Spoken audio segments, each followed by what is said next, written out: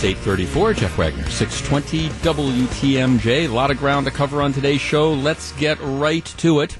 As I was mentioning to Gene, if you are a longtime listener to this program, you know that I am a huge advocate for the Boy Scouts. A number of years, I don't do this very much anymore just because, life and your schedule changes. But back when I first started, I used to do a lot of speaking events. I mean, lots and lots. And I was a mainstay at Kiwanis clubs and Rotary clubs and Lions clubs. And I never took fees because I just didn't think it was appropriate.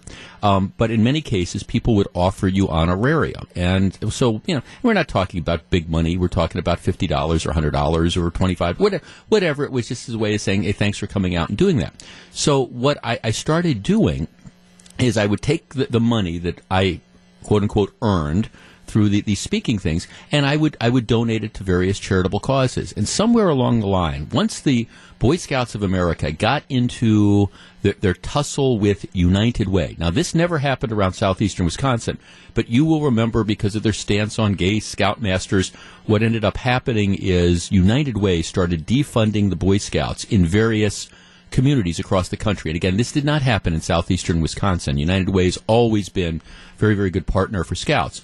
But in any event, what I started doing is I started taking whatever money that I would make from doing these speaking things, and I started donating it to charitable causes. And once this brouhaha developed between United Way and the Scouts, I started donating the money to the Scouts. And we're not talking about huge amounts of money. We're talking about hundreds, maybe $1,000 here, hundreds, maybe a couple thousand here or there over the course of years. But I wanted to support the Scouts. That then led me to meet a lot of the Scout leaders. And over the years, I've tried in my little way to sort of help, advance the cause of Scouting. One of the events that I do every year, and I continue to do, and it's on my calendar, is every February, the Boy Scouts organization for Waukesha County has a gala event where they honor all the Scout leaders and they recognize all the Eagle Scouts from the preceding year. And I do it. It's a lot of fun. I think I've been doing it for, 15, 16, 17 years. I'm not even sure how many, but they keep inviting me back, and I keep saying yes because it's just so life-affirming to see, first of all these adults that are giving so much of their time to make Scouting go, and then to stand up on the stage and see all these young men who've earned their Eagle Scout awards, and they're all talking about their future. I find it very life-affirming, so I do it. So I am a huge fan of the Boy Scouts. The Boy Scouts have been buffeted over the years by the winds of social change. Oh, you have to open up to gay scoutmasters, or you need to allow transgender, this whole sort of thing that's there. And I've kind of watched from the outside as they've dealt with these various issues. Yesterday, in what is being described as a momentous policy shift, the Boy Scouts of America announced that they will admit girls into the Cub Scouts starting next year. And for older girls, this would be starting around the age of 11, they will establish a program based on the Boy Scout curriculum that enables them, girls, to obtain Eagle Scout ranks. So the way I understand this program, the girls will be able to participate in the same sort of curriculum with the Boy Scouts. Cub Scouts, well, okay, you can now be a girl and join the Cub Scouts. Boy Scouts, same curriculum, same activities, with the exception of the fact that my understanding is that they are not going to allow intergender camping trips, which to me is just an invitation to more lawsuits. I mean, what happens if you have, 25 people who are in a Boy Scout troop, and 23 are boys, and there's the two girls, and you say, okay, well, we're not, the boys are going to get to go camping, but the girls aren't. I mean, that seems to me to be a lawsuit in the making, but, they'll work it all out. The Girl Scouts of America, interestingly, they say, we have no intention of changing our policy. Boys are not welcome. We don't want to have boys. We think Girl Scouts are all about girl empowering females. And so, we don't want to have girls as part of, we don't want to have boys as part of this because it would water down our mission. Additionally, the Girl Scouts, from what I am able to tell, are not thrilled about this because they're struggling for membership as well, and they are afraid that this might siphon off girls who might otherwise participate in Girl Scouting who now, for whatever reason, are going to go to Boy Scouting. 414-799-1620. That is the Acunet Mortgage talk and text line. I really am a huge advocate for gender equity. I really am. And I always cringe as somebody who has spent most of their life surrounded by really, really bright and powerful women. This idea that, okay, we have to have this separation, it's always kind of bothered me. And I do appreciate that there's a glass ceiling, and I appreciate that it's a lot tougher in many respects for women to be taken seriously in certain industries. I get all that. Having said that, there is a difference between boys and girls. And I think this change to essentially say we are now going to admit girls into the Boy Scouts, I think for many, many reasons it is a bad idea. And that is not to say that girls should not have opportunities. But Boy Scout, just like Girl Scouts of America say, hey, this is going to be exclusively for girls, I think that there are all sorts of reasons, and very good reasons, why Cub Scouts are for boys, and Boy Scouts are, in fact, for boys.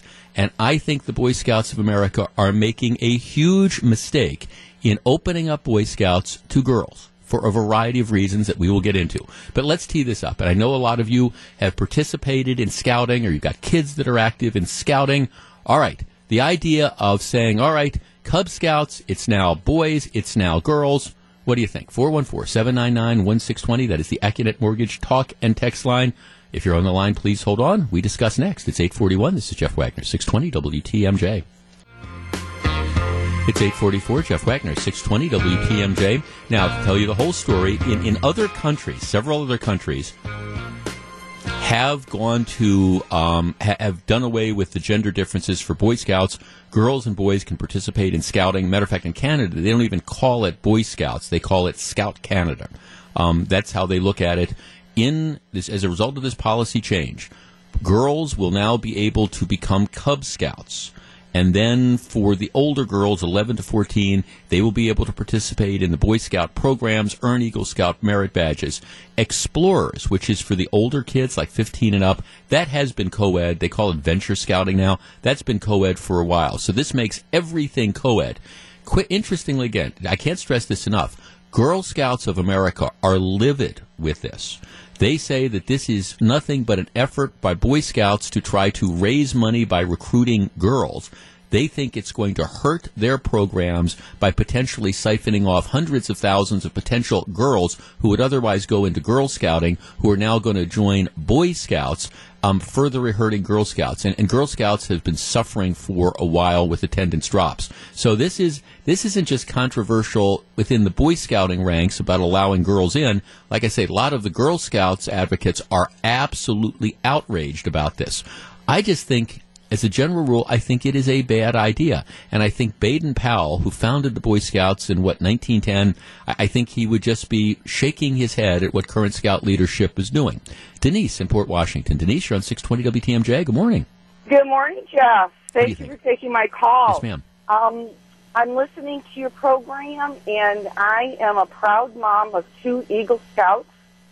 And I'm also a teacher, a naturalist, that I teach a lot of girls that love the outdoors and are so much involved in it just as much as the boys are. Mm-hmm. And I was a Girl Scout.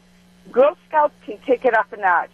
They could have outings with these girls. They could teach them how to build the fires, earn their totem chip. They could get them out there in nature and do just as much as the Boy Scouts do without joining the Boy Scout troop. Mm-hmm. It's a Boy Scout organization. It's a Girl Scout organization. It needs to stay that way.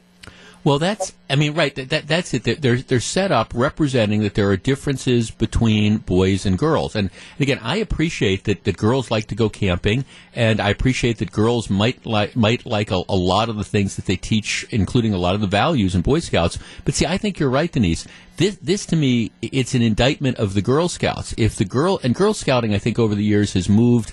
I think it's gotten away from actual scouting. I think I have a text here that says it's become more of a social organization. But right, that's a call for Girl Scouts to change, not necessarily for Boy Scouts to say, okay, we are now going to become co-ed. I mean, that's the whole premise. Why call it Boy Scouts then?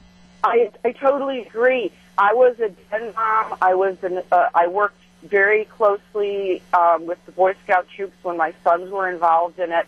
I didn't go on the outings with the boys. The scout leaders that went.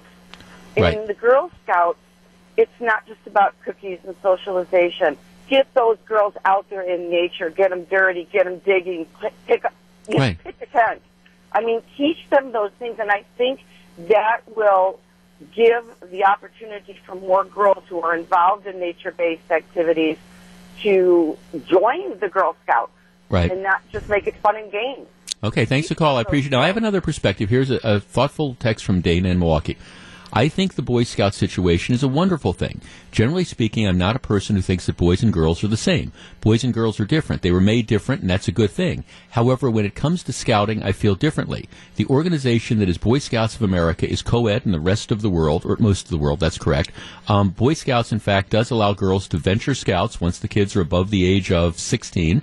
The opportunities and education afforded to boys through Boy Scouts is unparalleled in any other organization. Girl Scouts does not come close to offering the same things that Boy Scouts does. For this reason, I think this is excellent. Well, okay, again, to me, that's an argument that Girl Scouting has lost its mission and that Girl Scouting needs to change. It's not necessarily saying that, okay, we need to have, I don't know, that we need to take something that has been geared to boys and now we need to say, okay, this is going to be co-ed, which isn't to say that girls shouldn't have opportunities at camp and things like that. I also wonder about the practicalities of it. For example, like I was saying, one of the questions, what about the co-ed camping? Well, they don't allow that. They will not allow that. But what if, this is my example, you've got 25 people in a troop, 23 boys, 2 girls. Are you really going to be wait till the legal challenges come in when you say, okay, we don't allow co-ed camping, so the 23 boys,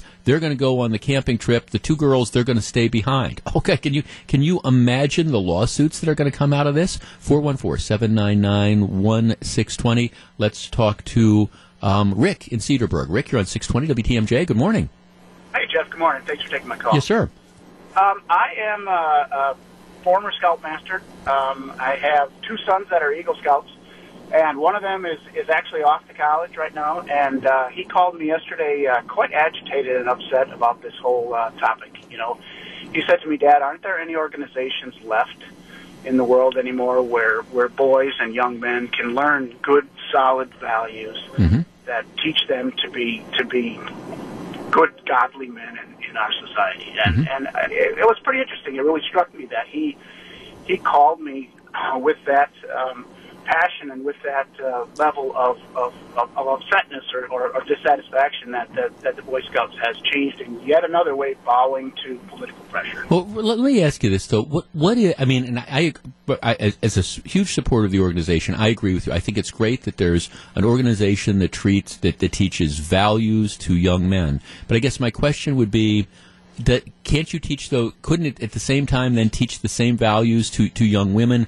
Why can't it be co-ed? Why do you think your son doesn't like the co-ed nature of it? Well, I think that there's a lot of pressure in our society to feminize males in general.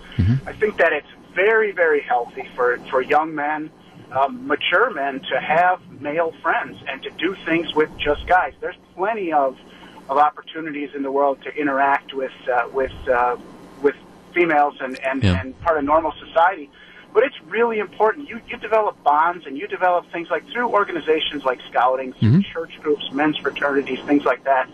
It's really, really important to have that. And it's just yet another case where the Boy Scouts is in my opinion, caving to political pressure. Thanks for calling. It's interesting because, like I say, the Girl Scouts would say it's not political pressure, that this is an effort to try to raise money. They're viewing the ability to recruit girls as a revenue source, and the argument is, well, Boy Scouting has been financially mismanaged, they need more money, so what they're going to do is they're going to siphon off the money from the Girl Scouts. So like I say, that's what the interesting dynamic here. Girl Scouts of America is livid over this particular change. Let's talk to Kim in Madison. Kim, you're on 620 WTMJ. Good morning. Good morning. What do you think? I think that I was a Girl Scout leader who took girls to the Gold Award, and my husband was a Cup Master. And my girls did tons and tons of things that the Boy Scouts did. We went and shot rifles. The Girl Scouts wouldn't let us. And we did a lot of things with the Boy Scout troops, or the things that the Boy Scout troops did. I think that keeping them separate for many reasons that you've already talked about is probably a good thing. But I do think it's a wake-up call to say, can these groups come together and optimize somehow through administration, through some of their activities and those types of things. Do you think this is an indictment of the failure of Girl Scouts to, I don't know, offer programs that would be appealing to girls? Because if Girl Scouts were offering these things, my guess is that there wouldn't be this issue that's out there. There's a different reason why Boy Scouts are enrollments declining and Girl Scouts enrollments are declining. There's a couple different reasons. One is the parent involvement. Is lack of that drives the lack of troops and the lack of interest. But Girl Scouts, as your other caller had mentioned or texter, become very much more social and very much. There wasn't. You got to the end, and you really weren't earning badges, and that's what my girls wanted to do. They wanted to earn things, and they wanted to do those things. So then that's why we started to do more of the Boy Scout thing. The Girl Scouts have gotten to try to be more appealing to Generation X and Z, where the Boy Scouts, part of the reason they might be declining is because they're still very stringent.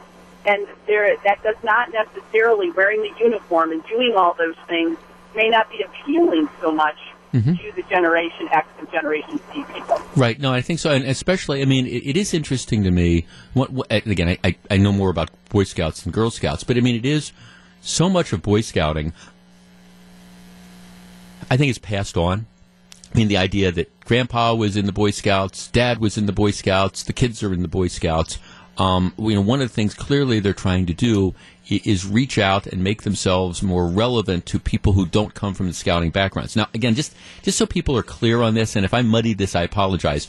Under the new plan, Cub Scout dens, which are the smallest unit, would be single gender, either all boys or all girls. It's the larger Cub Scout packs would have the option to remain single gender or welcome both gender. And then, again, once they get older, the girls could participate and try to earn their Eagle Scout and their Merit Badge awards. Amy on the north side. Amy, you're on 620 WTMJ. Good morning. Hi. I am a former Cub Master, and my boys have all been Cub Scouts. I was a Girl Scout, and I looked into Girl Scouts for my daughter, but it didn't quite work out.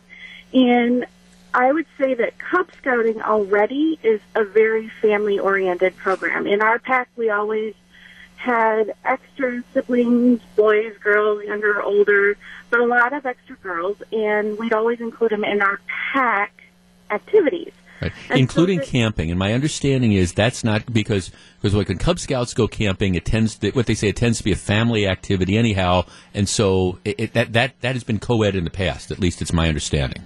Yes, that's correct. So when we go camping, we do family camp. So we go to Camp Long Lake, but it's not you don't go just with your dad. You go with your mom and your dad and your siblings. So it's all co-ed anyway. So officially including in those siblings, and then maybe even taking some of the burden off of the parents who already have Cub Scouts or really enjoy the Cub Scout program, because it's an excellent program, to allow them to include their daughters in there too. It's not going to be as big of a change as I think people are thinking it is going to be, because it's such a family-oriented program anyway. And I love it. Is this an indictment of Girl Scouting then? The fact I think it kind of is. When I got into the Cub Scout programming, having no experience in Cub Scouts but some experience in Boy Scouts, the fact that the pack meets with all different ages and you get a whole different people. There's a whole different set of experiences. You get much more of a leadership, because by the time you finish with the pack, you're the oldest kids and you're expected to help lead the youngest kids. And Girl Scouts pretty much hang out with kids their own age, like in 2-3 years. And I think that leadership is something that Girl Scouts, they try to offer it, but they aren't as successful as Boy Scouts in cultivating it. Thanks for the call. I appreciate it. Look.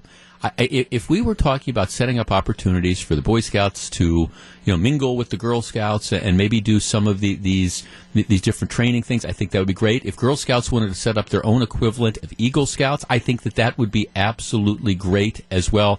I'm just still unconvinced why all of a sudden we have to take what have been institutions, Boy Scouts and Girl Scouts, and we now have to say, okay, we're going to completely break down the different types of gender barriers, because especially at young age, I think that there are certain values to some same-sex activities, and that's not being anti-boy, and it's certainly not being anti-girl.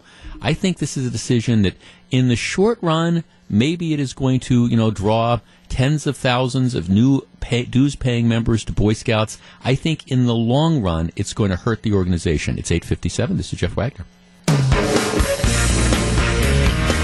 It's 9:09. This is Jeff Wagner. So, Jane, that was that story you had that the guy was on the internet, kind of conducting his drug business? Facebook Live, Jeff. See, I used to say this about when I was a drug prosecutor. Sometimes it's really hard, to catch the drug dealers. Other times, it's just easy. It kind of all levels out. It would be like here's a story. Now, it goes back before Al Gore invented the internet, but we had raided this drug dealer's house. All right, so it's the cops. Then we're in there and they're searching. They're taking all this dope out and stuff. And the phone rings, and one of the DEA agents answers the phone. Hello, is Frank there? No, Frank's not here. This is his cousin. Oh, well, I'm looking to score, a half key or whatever this was. Oh, okay. Yeah, who is this? Yeah, I can hook you up. Yeah, we're I'll bring it to you. The guy says, oh, great, I'll be out on the corner of whatever. Honest to God, 15 minutes later, we drive by. There's a guy. He's standing on the corner with an empty box, like a Mr. Coffee box, full of cash, full of cash. And it's kind of like, I would used to say, sometimes it's hard. Other times they just, it kind of makes it easy to get your numbers for the month. Come on, you have to admit that has to be a fun part of that. Oh, job. Absolutely. I mean, because actually, as a matter of fact, I was not on the raid. I'm back at the office. They called me and they said, Jeff, you're not going to believe what happened. We just answered the phone. This guy, what should we do? I said, well, drive over. Let's see what happens. And there he is, standing there with the Mr. Coffee box full of cash. Yes, now we deliver. That's right. Bottom line is, again, as we so often say, the Internet is a wonderful thing and Facebook Live is a wonderful thing, but every once in a while, you might want to stop and say, is this really that good of an idea? Just saying. All right. Big story number 2. President Trump threatening NBC. Now, here's the background of this. And let me kind of back into this. And I admit that I am somewhat sensitive to issues like this. For the last 22 years, I have made money in this market doing a radio show from a basically conservative perspective. Over the years, things that people like me do have driven the left absolutely crazy. Gee, if we could get rid of those talking heads on conservative talk radio, it would be fine. We need to bring back the fairness doctrine. We need to be able to control. These are the public airwaves. And I mean, they're still kind of like these ragtag groups. We're going to monitor the conservative talk shows. And then, we're going to go after them. And we're going to try to pressure when, radio stations that have conservative hosts come on. We're going to try to pressure the FCC to take away their licenses. And I've been, so you're always very sensitive to that. Now these movements don't go anywhere, but at the same time, they're out there. There are people on the left who, for the last several decades, have made it their mission to try to keep conservative commentators off the air because they don't like the fact that there are audiences out there that listen to conservatives, and I think they figure, gee, if we could control the airwaves, if we could get rid of those conservative voices, if the only place you could get information was liberal editorial boards or whatever, the world would be a better place. So I'm always very sensitive to that. So this is the flip side yesterday. It's no secret President Trump has been very, very upset with the mainstream media and the way his campaign, the way his presidency has been covered. And I think many of the things he has expressed, I think he has fair criticisms of. I have never seen, at least in my lifetime, a president who I think has been subject to so much criticism. I mean, there's no effort at objectivity at all. I mean, one of the things in doing the show, I read a lot of the mainstream press. I read the New York Times. I read the Washington Post, all those different things, CNN, all these things, and it is unilaterally, almost exclusively anti-Trump. There's never even an option or never even an attempt on most stories to try to present what the other perspective is. I mean, like I said, Donald Trump could give every American $100. If he gave away $100 bills, the Washington Post and the New York Times would criticize him for not giving him $5.20. So, people have to go to the bank. They're not going to be able to get to the bank to break those $100 bills. It's going to be terrible. And that's the way the coverage has been. So I think the president has a point when he argues that coverage has been unfair. At the same time, I think he's also been extremely thin-skinned, and you also have to realize that negative press coverage comes with the territory.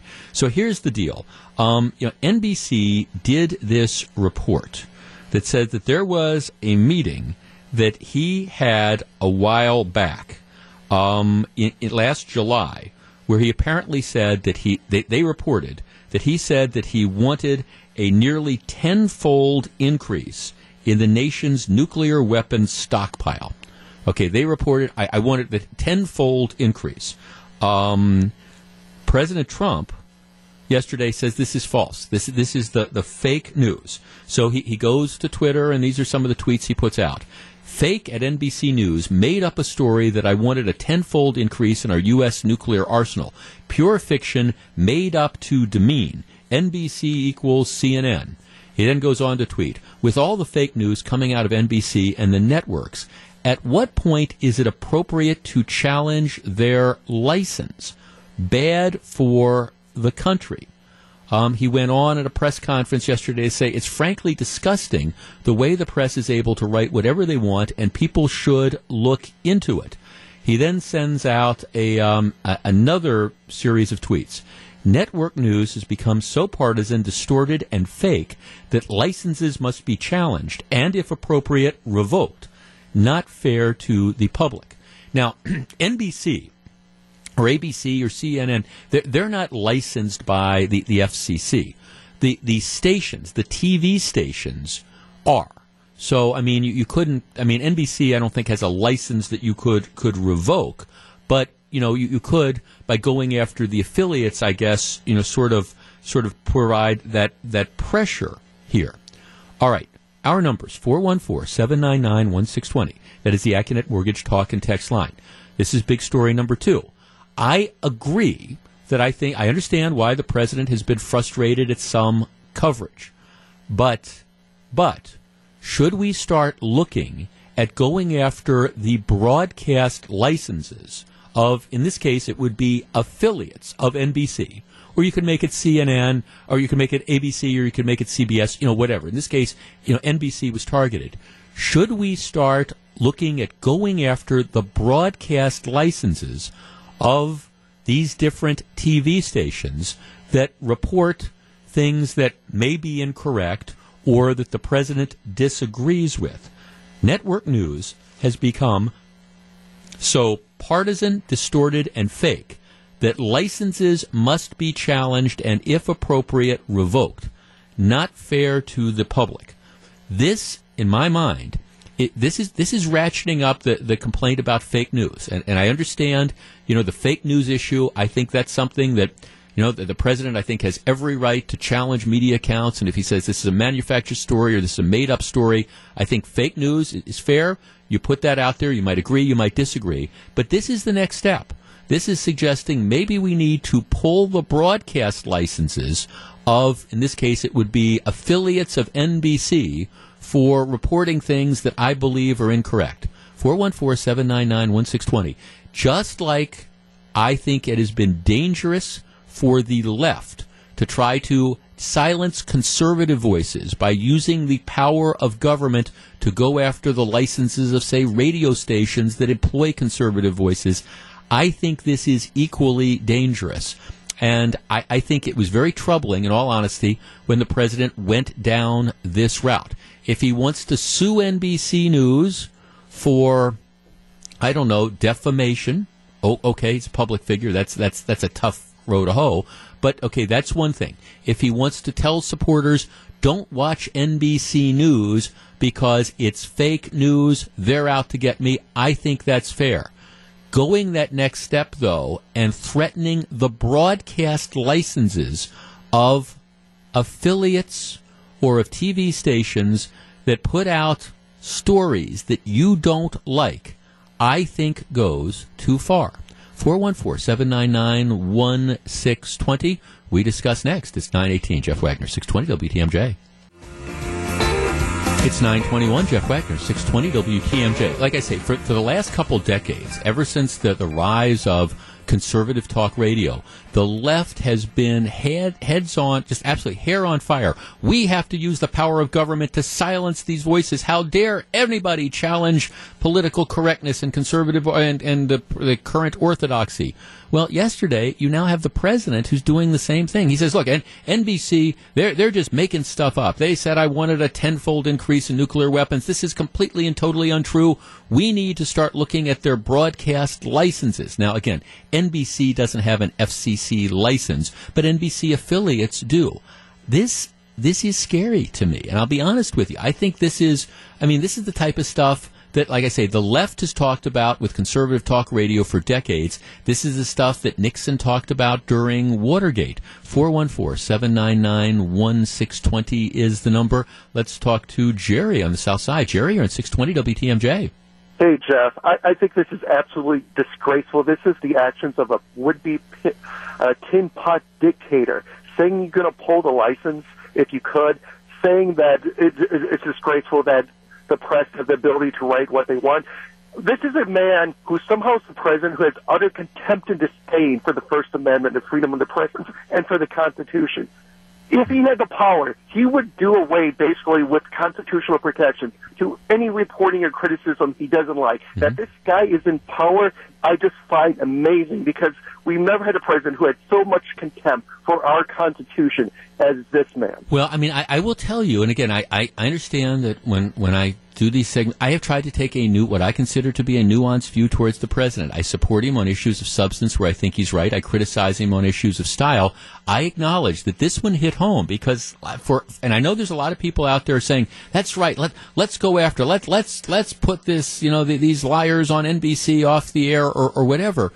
It's a very, very dangerous thing. We have this thing in this country called a First Amendment. That's number one. But secondly, that this idea that we're going to try to use the government to squelch providers of information. Now, look, I'm not going to argue that NBC doesn't present a biased view of things. I mean, I've been arguing about mainstream media bias for decades.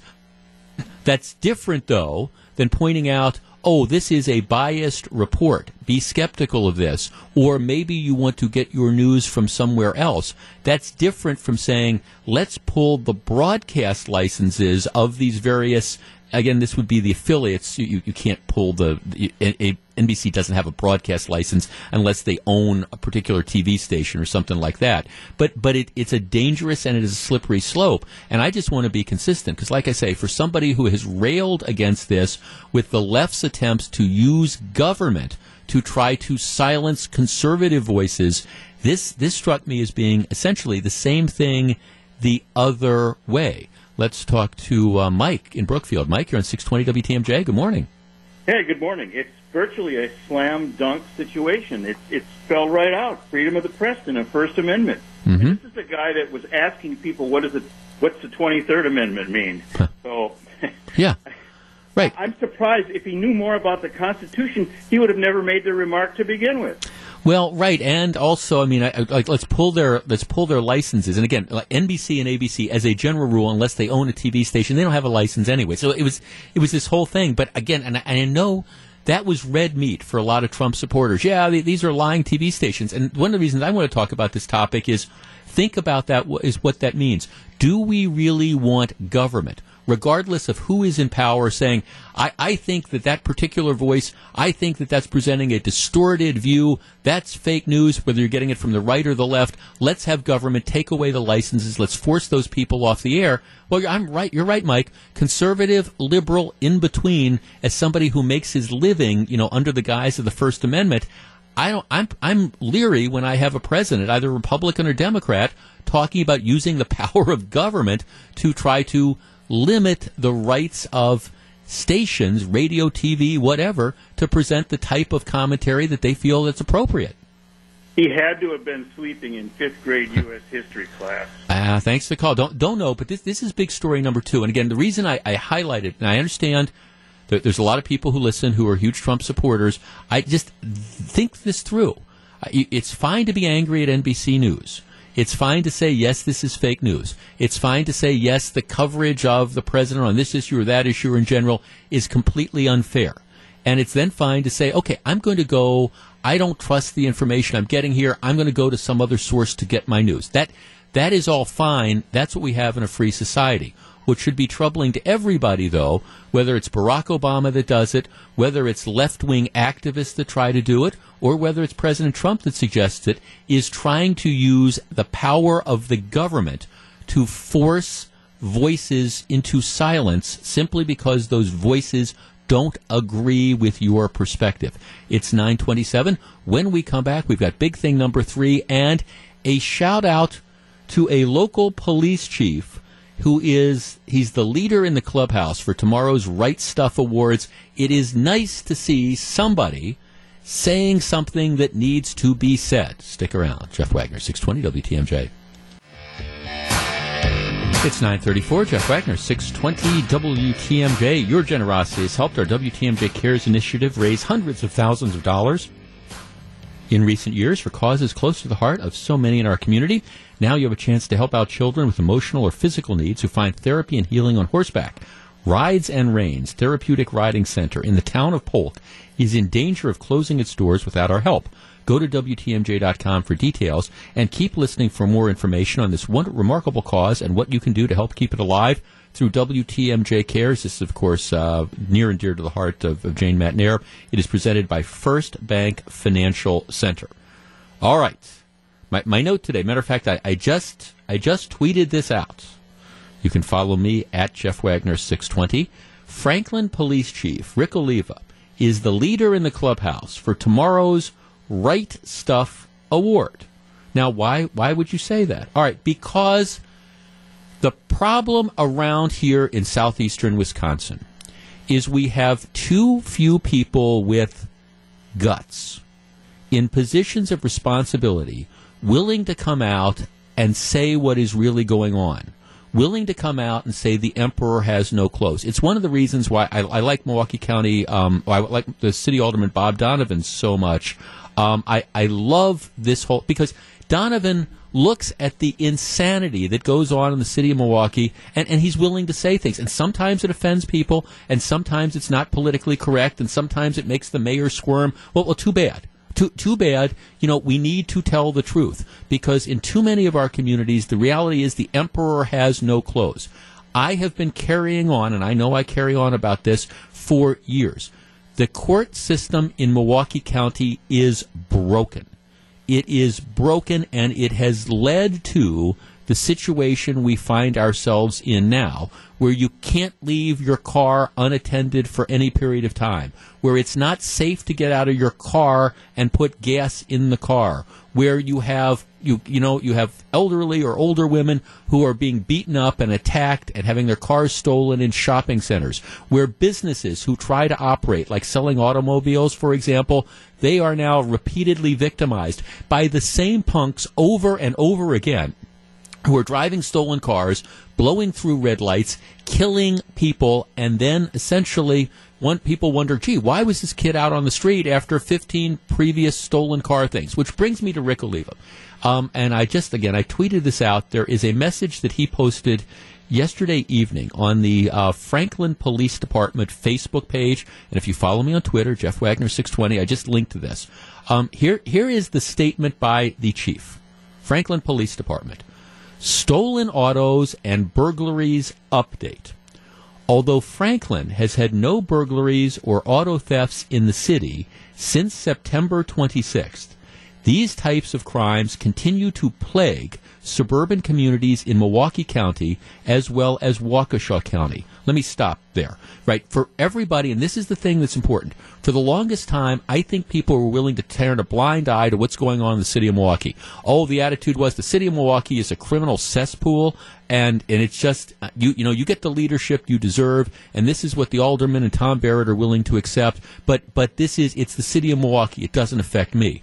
Well, that's not true, because the problem is the criminals in the city of Milwaukee have now started expanding. So it's now out in the suburbs. They are cruising the suburbs, suburban Milwaukee County, and they are coming into other counties, Washington County, Ozaukee County, Waukesha County. Now, not all car thefts and carjackings and crime that goes on in Waukesha County comes out of Milwaukee, but a hell of a lot of it does. So anyhow, the Franklin Police Chief, this is Rick Oliva, he continues. Let's see. We haven't had any thefts or burglaries since September 26th, but these type of crimes continue to plague suburban communities in Milwaukee County as well as Waukesha County. There is a core group of juvenile suspects from the city of Milwaukee that are responsible for these crimes. There he said it. The criminal activity, not all of it, but it's a core group of juveniles from Milwaukee. Oh, how dare he say these things? Oh, this is just so terrible. This is racist. What is he applying? This is this dog whistle stuff. No, he's calling it like it is. There's a core group of juvenile suspects from the city of Milwaukee that are responsible for these crimes. We often hear comments such as, what are the police doing about this? The fact is, this is the police chief, police departments are doing plenty about it. There have been numerous arrests by multiple departments. Many of those arrested have been arrested previously, some several times. In a recent case from a neighboring community, the juvenile arrested in a stolen auto that crashed after a chase had 8 previous arrests for auto theft. Okay, let us back this up. All right, let me just read that again. Many of those arrested have been arrested previously, some several times. In a recent case from a neighboring community, the juvenile arrested in a stolen auto that crashed after a chase had 8 previous arrests for auto theft. Let me interject. What the hell? I mean, seriously, 8 previous arrests. The kid is out continuing to steal cars, running from police, and he crashes the car. 8 previous arrests. What about maybe at the second time? Don't you think somebody should have sent this kid to prison and to at least some detention facility? And maybe about the third time, shouldn't his sorry butt been in, I don't know, a juvenile detention facility for a long time? Or depending on his age, maybe you wave him into adult court at some point in time. Don't we have to take this seriously? Anyhow, the police chief continues. This is the frustration for law enforcement. First, and here's where it gets good, there is a reluctance by the district attorney's office to charge juveniles. That is John Chisholm.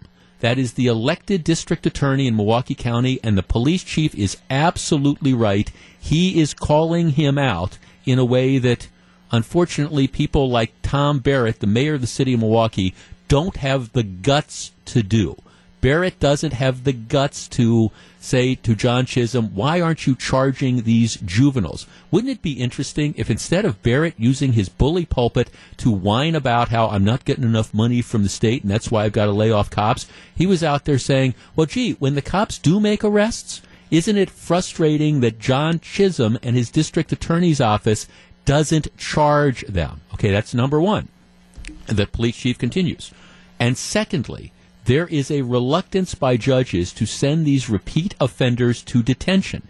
In most cases, juveniles arrested for being caught in a stolen auto will be released from custody within 3 days. And actually, I think he's being generous with that.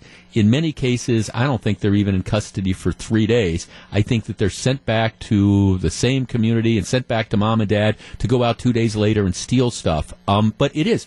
The juvenile justice system is a joke. It's a joke. The judges, the district attorneys, first of all, won't take kids into juvenile court. They won't waive repeat offenders into adult court. They just kind of look the other way. And then you've got the juvenile court judges who just, well, we've got to find the least restrictive alternative. And yes, he's stolen 8 cars. Well, okay, we're going to put him on double secret probation. All right, the police chief continues. We will continue our efforts to prevent auto thefts and burglaries and to pursue charges on those caught responsible. We ask for your understanding that before juvenile crime can be seriously addressed, the entire criminal justice system must do their part. Chief Rick Oliva. In other words, we're out there, we catch them, we turn them over to the do-nothing district attorney who lets them go. When they finally do charge them, it goes to the do-nothing juvenile court judges who then turn around and let them go. They're back out on the street. They are stealing. They are attacking. In some cases, people are dying, but it's beyond our control. This is why it is important for, in my opinion, the state to step in. You need to have mandatory minimum penalty. We need to completely revamp the juvenile justice system. There needs to be mandatory penalties for car theft, detentions. There needs to be, after a couple, mandatory being waived into adult court.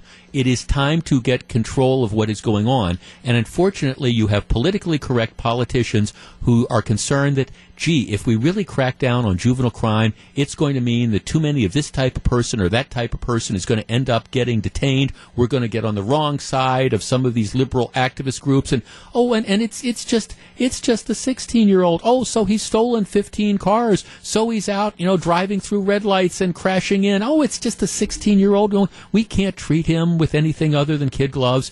It is disgraceful the way crime has been allowed to flourish in this community. It is now spreading to surrounding communities. It is everybody's problem, and it is refreshing to have at least one local police chief, and this is Rick Oliva from Franklin, who is calling it like it is. And again, if you want to see a statement, it's up on the Franklin Police Department's Facebook page. I've also linked to it through my Twitter account, at Jeff Wagner 620.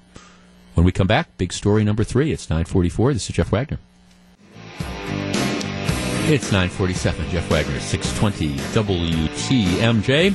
Aaron Jones electrified fans in Week 5, but what will his role be once Ty Montgomery returns? Greg Matzik and Jeff Falcone discuss live from Karma Bar and Grill for Miller Lite's Packers Playbook. That's 6:35 this evening.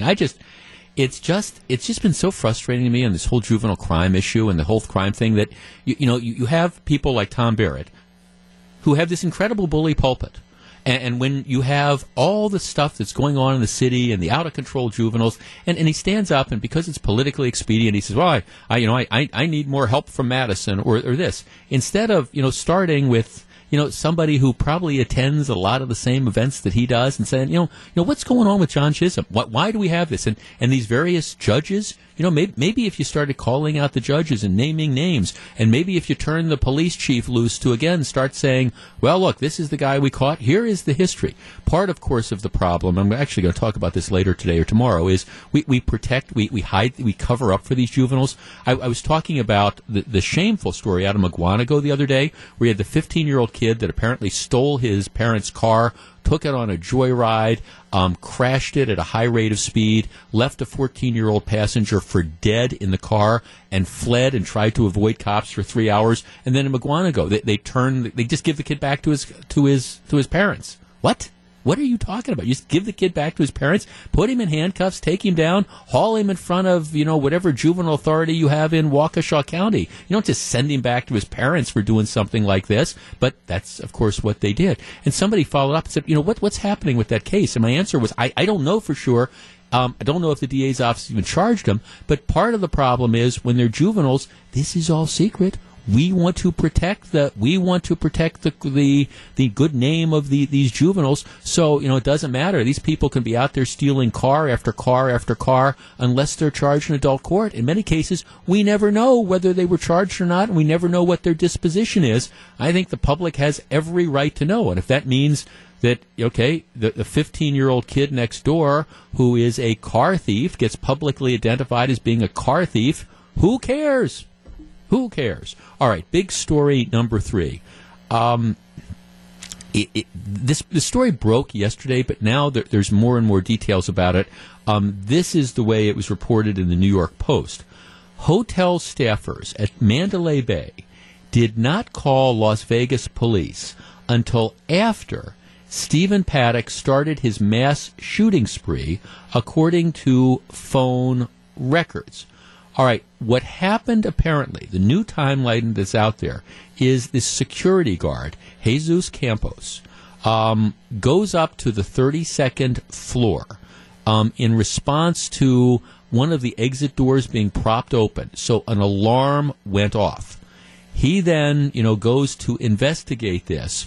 And apparently what happens is Stephen Paddock, this is before he started shooting, starts shooting at the security guard and wounds him. Now, this is the way the New York Post is reporting it. Campos reportedly alerted his superiors and informed them that he had been shot by Paddock. All right, now this is before the shooting starts. The security guard goes to investigate, and I guess he's got, one of those, they all walk around with the different microphones. He calls in. He said, hey, this guy in 32, whatever, he just shot me. Call the police. Someone is firing a gun up here. Someone is firing a rifle on the 32nd floor down the hallway. The maintenance engineer told them too. So the maintenance engineer is up there. The security guard is up there. Call the police. Someone is firing a gun up here. Someone is firing a rifle on the 32nd floor down the hallway. Maintenance engineer Stephen Schnuck can be heard saying on audio tapes released Wednesday by the hotel. The engineer reportedly radioed his employer, letting them know what happened and what room Paddock was in, after being asked to do so by the hotel security guard. So they told him, and yet nobody did anything. According to ABC source, hotel staff didn't inform authorities about Paddock until after he began killing concert-goers at the Route 91 Harvest Festival. Police officials have said Campos was shot roughly 6 minutes before the guy opened fire. It is unclear how long after he started shooting that security officials waited to call the police. Okay, 414-799-1620. That is the Accident Mortgage Talk and Text line. This is big story number 3. The timing of this is extremely important. And I know that, as we were talking about yesterday, there have now been lawsuits filed against for Mandalay Bay and MGM, which is the parent company of Mandalay Bay, alleging that they were negligent letting this guy get up to the room and things like that. I am skeptical about where that goes. But if, in fact, 6 minutes before this guy started shooting out the windows, he had shot a security guard, was shooting at a security engineer, and the hotel had been notified that there's a guy on the 32nd floor with a rifle shooting, if they did not call the police, were they negligent? 414-799-1620. That's the Accident Mortgage Talk and Text line. Now, I don't know if they had made an immediate call, would it have changed the dynamic? Would it have limited the guy's ability to shoot for as long as he did? I don't know. But does this change your view of things? And is there any excuse for the hotel not immediately calling the police once they are informed that there is a guy with a rifle on the 32nd floor shooting at their employees? 414-799-1620 is the number. And my answer to this, you bet. I mean, I think if this is true, this is a huge issue. It's going to be a huge issue with MGM Security, Mandalay Bay Security. It's going to be a huge issue with the courts. If you knew that there's an active shooting situation and you did not immediately notify authorities, what the heck is up with that? 414-799-1620. We discuss next. It's 9:54. This is Jeff Wagner, 620 WTMJ. It's 9:57. Jeff Wagner, 620 WTMJ. Mitch and Sturgeon Bay, your text. The timeline never made much sense, did it? At least one group dropped the ball, apparently. Maybe some of the confusion surrounding this incident has been cultivated. I don't know about that, but this is to me a big deal. I was arguing yesterday that if if the sole basis for lawsuits against Mandalay Bay is the fact that, that they should have done a better job of recognizing that this guy brought guns up to the room, I think that's really a tough sell. I mean, you check into a hotel, unless the security video shows that he's walking through the hotel with AR-15s, which I don't think it will, that's really a tough sell. I mean, to say that, okay, the hotel should have seen him bringing multiple suitcases up there or golf bags or whatever and should have known that he had guns in them, I don't see them being liable for that. I do think it is fair to say if you have an active shooting incident and you have one of your employees who reports that they were shot and a second employee who says there's a guy with a rifle on the 32nd floor who's shooting down the hallway, how does it take 5 or 6 minutes to not immediately call the police? Now, would that have changed anything? I don't know. That's where you get into the, woulda, coulda, shoulda things. You call the Las Vegas Police Department. How long is it going to take to respond to an active shooting situation on the 32nd floor? But at the same time, it does seem to me if the police had immediate earlier knowledge, at least somebody is trying to get there sooner. So maybe you confront the gunman sooner than you're able to do. I mean, if this is in fact true, and I understand that that's an if, I think Mandalay Bay has a lot of explaining to do because I don't know. I'm just thinking, I'm trying to imagine in a typical workplace, if all of a sudden you get a report that there's an active shooting situation, it would seem to me that the first person, whether it's the head of security, or whether it's the front desk, or wherever that calls come from, the first thing you say is, okay, give me the details, boom, call 911. They did not do that. All right, coming up in just a couple minutes, a new principal at a local elementary school declares war on a Halloween tradition. Stick around, we will discuss. It's 9:59.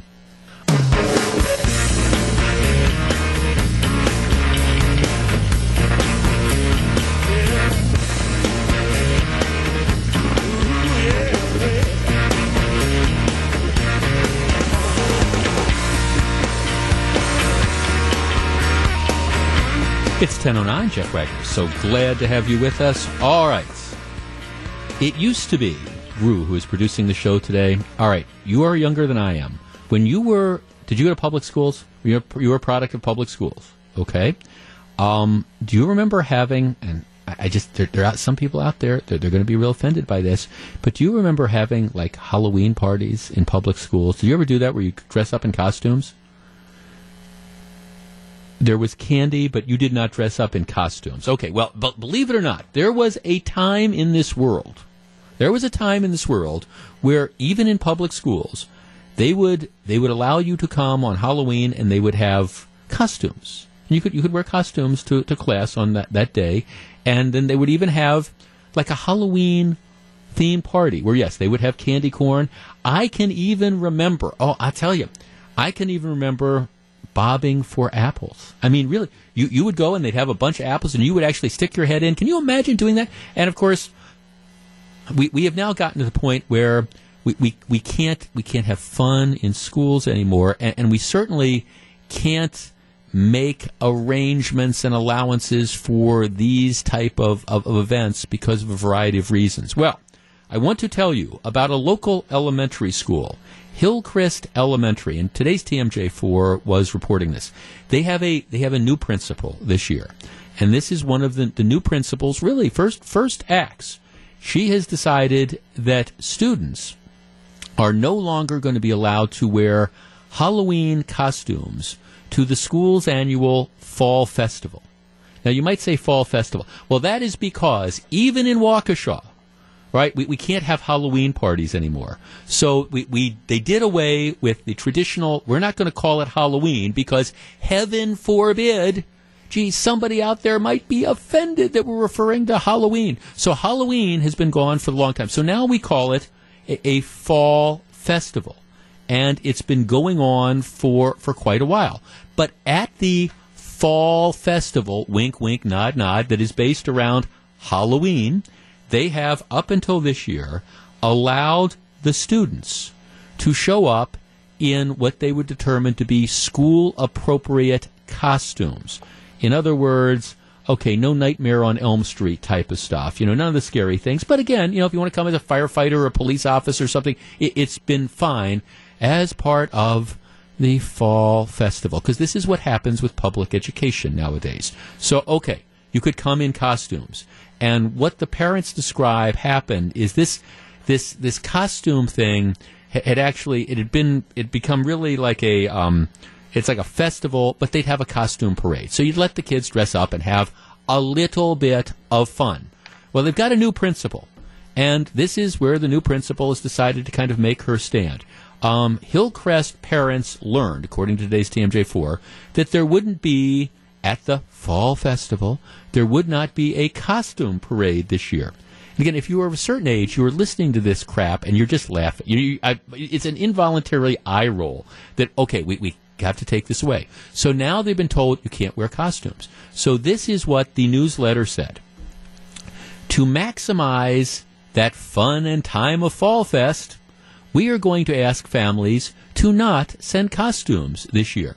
Because we want them to, we want to have fun. We want them to have fun, so we're not going to have the kids wear costumes. To maximize that fun and time of Fall Fest, we're going to ask families to not send costumes this year. Okay? This is where it gets good. We want to be inclusive of all families, including those families who don't celebrate Halloween or find purchasing a costume a hardship. Also, there has been behavior and time management concerns related to changing into and out of the costumes. This year, we will be having a hat day on October 31st. Students will be invited to support kids and families who have been affected by hurricanes from earlier this month. We are excited to see how much money we can raise. Any hat will work. You can even create your own. Well, before we get into the rest of the story, let me just ask, what about families that object to hats? And what about families that can't afford hats? How insensitive can they be out in Waukesha? The Channel 4 story continues. Actually, the parents are not thrilled about this politically correct decision. One of the parents quoted says, look, if money was actually an issue, all right, and we needed to raise money for some people so they could have costumes, people would have donated. Just donated. Other parents suggested making costumes in art class. One of the parents says, well, I'm not surprised. It just seems that this is the way the society is going. All right, so here's what the new principal says. The concerns over students wearing costumes were first raised just before the start of the school year. Honest to God, you think of all the different things that you might be worried about. A kid's going to get shot in school. Are they going to learn how to read? But the concerns about students wearing costumes were first raised just before the start of the school year. I opened the conversation with our site council, a team made up of teachers and parent PTO representatives, and with our teacher leaders within the building. Together, we decided to ask families not to send costumes this year because of the cost BS. Concern over families that don't celebrate Halloween, give me a break, and because of the challenges with teachers having to manage all the students changing in and out of costumes. Finding a better way to celebrate fall is what we plan to do with our Hats for Hurricane Relief. We are hoping families choose to participate and let their children wear crazy hats, I would add, but perhaps not violent hats, as we collect money for hurricane relief. Helping others is an important value of being a Hillcrest Husky, and the hats will be fun. All right, 414-799-1620. That is the Acunet Mortgage talk and text line. The war on fun in schools and Halloween continues. They've had this tradition. We did away with the Halloween parties, but you used to get to at least wear a costume for this festival. Now, no costumes. They say, well, because we want to be inclusive. I don't buy this. To me, this is politically correct namby-pamby-ism, and I'm surprised out in Waukesha they are letting people get away with this. Is this really what we expect out of the public schools? This idea that, well, we can have the festival, but we can't call it Halloween, and now we can't have the costumes because, well, what about the people that don't celebrate Halloween? They might feel left out. All right, well, okay, just send your kid with a costume for the costume parade, for goodness sakes. 414-799-1620. I think this is just the height of absurdity. And again, I'm surprised that you parents in Waukesha are letting school officials get away with this? 414-799-1620. A costume party around Halloween. Is this going too far? Do we need to do away with this? And what about the other schools that apparently aren't as enlightened as Hillcrest Elementary? Should this be the ongoing trend, or is this just, once again, political correctness run amok? You know where I stand. We'll talk about it next. 414-799-1620. That's the Acunet Mortgage Talk and Text line. Back with your calls in just a minute. 10:19, Jeff Wagner, 620 WTMJ. One last preseason game to work out all the kinks for your Milwaukee Bucks, and there's lots of kinks. And it comes up tomorrow night in the annual MAC Fun game. It's the Bucks Pistons from the BMO Harris Bradley Center, and our Buck Shots coverage will tip off at 7:10 tomorrow night here on WTMJ. So if you're just tuning in, there's this public elementary school in Waukesha, which they've stopped having Halloween parties because, well, okay, that wasn't politically correct. So they have this fall festival built around Halloween where the kids used to come and change into costumes, and they'd have like a costume parade. They've got a new principal. Principal says no more costumes anymore because, gee, we're concerned about the people that don't celebrate Halloween and there might be a cost. So don't do that. But instead, we're going to have a hat day. Won't that be fun? You can wear a hat. Okay, now group. Here's what this thing says. I'm looking at the newsletter. It says any hat will work. You can even create your own. All right. What if a bunch of their parents send the kids to school wearing Donald Trump Make America Great Again hats? What if a third of the students show up with Make America Great hats? Can you imagine that? The principal's head will explode. Those kids, will they be sent home? Any hat will work. Any hat will work. So what if I'm just trying to picture, we're going to have fun. What happens if they show up wearing Make America Great hats? I'm just trying to picture, the TV cameras will be out there as well. That, to tell you the truth, for anybody who thinks that this policy of doing away with the Halloween costumes is as absurd as I do, you've got a kid there, I'd go out, get yourself a Make America. I don't care if you support the president or not, just as a way of protesting this idiotic, politically correct decision. Send the kids there wearing a Make America Great hat and watch the heads explode. Any hat will do. Any hat will work. You can even create your own. What about it? What if a third of the kids did show up wearing Make America Great hats? I get to see the principal. Oh, I can't believe that they're wearing these type of hats. We said any hat would be okay, but we didn't mean that hat. 414-799-1620. Gary in Greendale. Gary, you're on 620 WTMJ. Good morning. Good morning. Can you imagine? Seriously, can you imagine if a third of the kids show up wearing those red Trump hats? Heads will explode. I get such a kick out of that comment when I heard you say that. Any hat will do, Gary. Any hat. No, I agree with you. My comment to your screener when I first talked to him was, I wonder what they're going to do with the winter festival in place of Christmas, yeah. Nothing. Everything nowadays seems to be in question, and I go back to the whole idea about how liberal the colleges are, and we have gone through a couple generations of kids now that have gone to college. They're schooled in all this liberal PC thought and everything, and it's totally infused in our education system. And I think the kids are the ones that are suffering because of that. It's over the hill. It's just. Yeah, right, exactly. And again, it's this.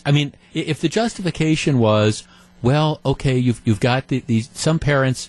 They just might not be able to afford this. First of all, I don't buy that. You can take a sheet, you put a couple holes in it, and you go as a ghost or something. I just think that is an absolutely ridiculous position to take. I don't buy that. And it's like several parents said, if people wanted to donate so you can contribute to making costumes in art class or whatever, that to me is silly. I think you're right. This is PC run amok. And I guess I wonder, what if a third of the kids show show up, and I still think that would be wonderful.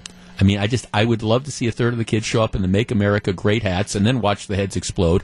What if another third show up like in the witches' hats or things like from Harry Potter? I mean, are people's heads going to explode about that? I mean, this idea that we have to take the fun out of it. We can't call it Halloween, and we can't sing, I don't know, Christmas songs at the Christmas pageant because somebody's going to get upset. At some point in time, I'm just waiting for the pushback from people who live in the real world, who are just tired of these people going around and trying to solve problems, come up with solutions for problems that don't exist. So we can't call it Halloween, but we're going to have a fall festival, but you can't wear costumes because, well, heaven forbid somebody might not like it. We take time off over Christmas for Christmas break, but we can't call it a Christmas pageant because, well, what do we do with the people who don't celebrate Christmas? Scott in Mugwanago. Scott, you're on 620 WTMJ. Good morning. Good morning. Thanks for taking my call. Yes, sir. My question is, okay, if they can wear hats, where can they wear them? Because, God forbid, there might be a weapon under that hat. Well, a wet noodle? Or who knows what? Who knows what? I mean, it's... We're going to have hat day. We were going to have all sorts of fun. We're going to have the kids wear hat. Gru is even laughing at this. I mean, you just wonder whether some of these teachers and this new principal, whether they sit back and think how just absolutely ridiculous that this entire thing sounds. Oh, we're going to have hat day. It's going to be great. It's going to be a lot of fun because, okay, well, again, what about the people that can't afford hats and all these different things? And what about the people who have objections to wearing hats? How are you going to do this? I mean, really. I mean, hat day, come on. It's Halloween, for goodness sakes. And if you don't want to call the Halloween party a Halloween party because you're a politically correct whatever, okay, that's fine. But this idea that we're going to call it a fall festival, but now no more costumes. Have a text from a number of people say, for instance, I send my kids to a Lutheran school. Yeah, they actually get to wear costumes. Well, yes, I understand, and maybe that's just the Lutherans being insensitive. No, it's not the Lutherans being insensitive. It's a rebelling against, again, the political correctness that has seeped into popular culture and is it is so insidious, it is working its way into, of all places, Waukesha schools. Like I say, if you want to bring back the costumes, you're not going to get it by agitating in front of the school board. You're not going to get it by talking to this new principal. You're not going to get it by complaining to the teachers. If you want to bring back the costumes, send your kid to Hat Day wearing a Make America Great hat, and I guarantee you, they will figure out a way to try to make the madness stop. Any hat will do. That's what the message says. It's 10:27. This is Jeff Wagner. I swear you cannot make this stuff up. Stick around. Jeff Wagner, 620 WTMJ. Our text line has exploded. What the heck? What about diversity? Kids need to be exposed to different cultures and programs. My kids had friends who didn't do Halloween. They gave them some of their candy. That's what Maggie texts. Let's see. They are turning Halloween into a fundraiser. They're asking kids who can't afford costumes to bring money for others. Another text. Halloween is not religious or politically biased, so I have no idea why this principal can justify not having it. Because, well, don't you understand? We're all about inclusion, and some people, well, they might not celebrate Halloween, so we don't want them to feel left out. Okay, really? I mean, come on. So you allow the kids that want to participate in the costume parade to participate, and you allow the kids that don't to not participate. But instead, we say we are going to make it a hat day. And like I say, seriously, if you want to end this silliness once and for all, parents of Hillcrest Elementary, send your kid to school in a Make America Great hat. You will make national news. I guarantee you will make national news. It's 10:35. Jeff Wagner, 620 WTMJ. Tickets are going fast for this year's WTMJ Holiday Radio Show to benefit Kids to Kids Christmas. Coming up November 27th at Turner Hall in Milwaukee. Hear the story of how WTMJ saves Christmas and see all your favorite voices on stage with you as the live studio audience. This is the third year we have done it. just a couple dozen tickets remain.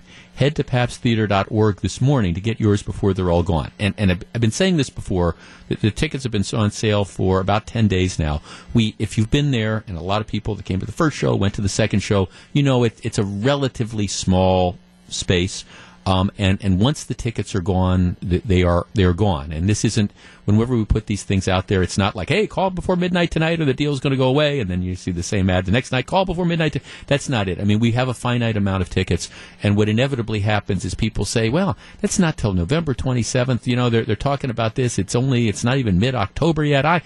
There's time to get them. And what inevitably happens, or what has happened the last 2 years, is a number of us here at the station, I get emails or phone calls or texts saying, hey, we really want to go to that. And I know you guys are saying it's sold out, but here, come on.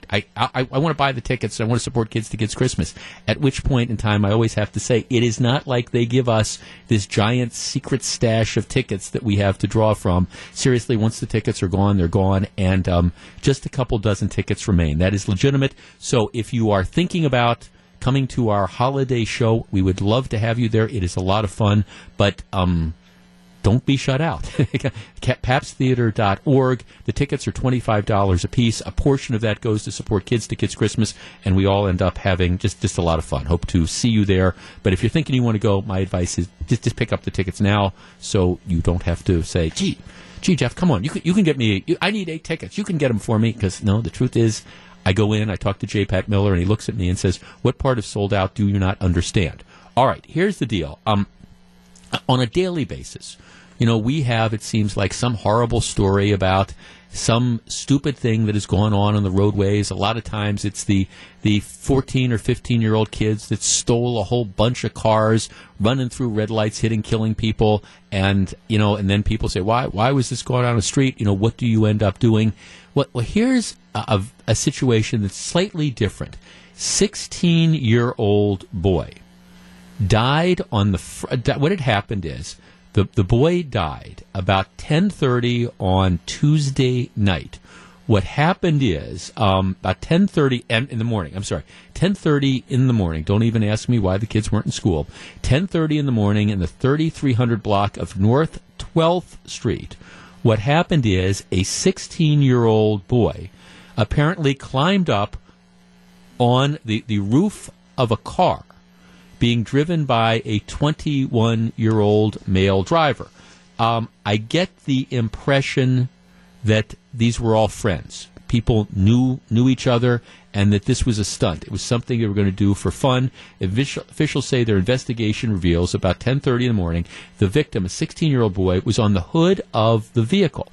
The driver of the vehicle, a 21-year-old Milwaukee man, drove away with the victim on the hood and then braked, throwing him off. The 16-year-old was taken to a hospital where he later died from the injuries.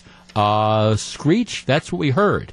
That's when we came out running, says one of the witnesses. Witnesses say they watched as the driver and passengers tried to help the 16-year-old boy. The witnesses said they were like, don't close your eyes, don't go to sleep, just hold on, talk to me. All they could say is, I'm sorry, we didn't mean for this to happen, we didn't know this was going to happen. When he fell frontwards. When he went frontwards, by then he was under the car, his arm was broken, he had blood coming out from his nose and the back of his head, etc., etc. It is the story in Fox 6. It's unclear at this point exactly why the boy was on the hood of the car. Well, okay. I have a pretty good assumption as to why the boy was on the front of the car. They were playing around. I mean, it was like that. These were all friends. Here, you get on the hood of the car. Here, I'm going to drive. We'll brake, and here we'll treat this like, you know, a roller coaster ride at the state fair or something like that. I get the impression that there wasn't any intention here. This was a bunch of people clowning around. 16-year-olds on the hood of the car, the 21-year-olds driving, brakes the car, and in this particular case, nobody intended for the kid to get hurt, but the kid rolls off the hood of the car, rolls under the car, don't know whether the car drove over him or not, hits his head. Regardless, he ends up dead. Stupid, senseless thing. The driver of the car then takes off, is my understanding. They were trying to render aid, then he takes off. Ultimately, the police caught him and ended up arresting him. So you've got another one of these just stupid, senseless tragedies. But this is a little bit different than some that we deal with. I mean, most of the cases we deal with it's the 15 or 16-year-old punk with a lengthy criminal record of car theft who's stolen the car, who's driving 80 miles an hour, who blows through the stop sign and hits and kills someone, maybe a passenger in their car or whatever. Those are the easy cases. In this particular situation, and again, maybe the facts will come out to show that it's different, but I don't get the sense. I get the idea this was a bunch of acquaintances, friends, whatever, clowning around. The one kid climbs on the hood of the car. He's 16. The 21-year-old, hits the gas, and they're doing a car surfing thing, and the kid falls off and ends up killing himself. 414-799-1620. Here is my question. What should happen to the driver of the car? Let us assume, again, for the sake of argument, that the scenario I'm laying out is what happened here. That this was people deciding that they think engaging in this reckless and incredibly stupid and dangerous behavior was going to be some form of fun. Okay? So there wasn't an intention to hurt anybody. And everybody was on board with this. I mean, it's like, here, you climb onto the hood of the car, here, I'm going to hit the gas. Nobody intended for this to happen. What do you do with the driver of the car? Now, if this had been the driver of the car blowing through a red light or going 50 miles an hour and hitting and killing a 16-year-old in a crosswalk, we know where that is. But what about this, where it's friends, acquaintances, people clowning around, and somebody ends up dead? I mean, is this a crime? 414-7, or should it be treated as a crime? 414-799-1620. We discuss next. It's 1042. This is Jeff Wagner, 620 WTMJ. 1045, Jeff Wagner, 620 WTMJ. Little peek behind the lines. I'm looking through the window at my producer, Gru, going, okay, that means where music's supposed to play, and he's looking back at me going, oh, I get it. No, but okay, we've all worked it out there. Okay, that's great. 414-799-1620. This is a horrible story, and it's one of these things that on an almost daily basis you hear about this stuff, just the stupid, senseless things that cost people their lives. Tuesday morning about 10:20, I don't know why the 16-year-old wasn't in school, group of guys, 21-year-old behind the wheel of the car, 16-year-old is on the hood of the car, 21-year-old starts driving off, it sounds like they're car surfing or something like that, hits the brakes, the kid gets thrown off, the 16-year-old gets thrown off, goes under the car, ends up dead. Horrible story. Ultimately, the driver drives off. They've caught him and now arrested him. Question is, what do you do here? Where is there an assumption of the risk? I mean, is this one of the things where, hey, if you're 16 years old and you decide, hey, I think this is going to be a good idea, this is going to be fun, if that's what in fact happened, let's do this. This is going to be the game we play. All right, if something happens to you, is it fair to blame the driver? 414-799-1620. Mike on the Northwest Side. Mike, you're on 620 WTMJ. Good morning.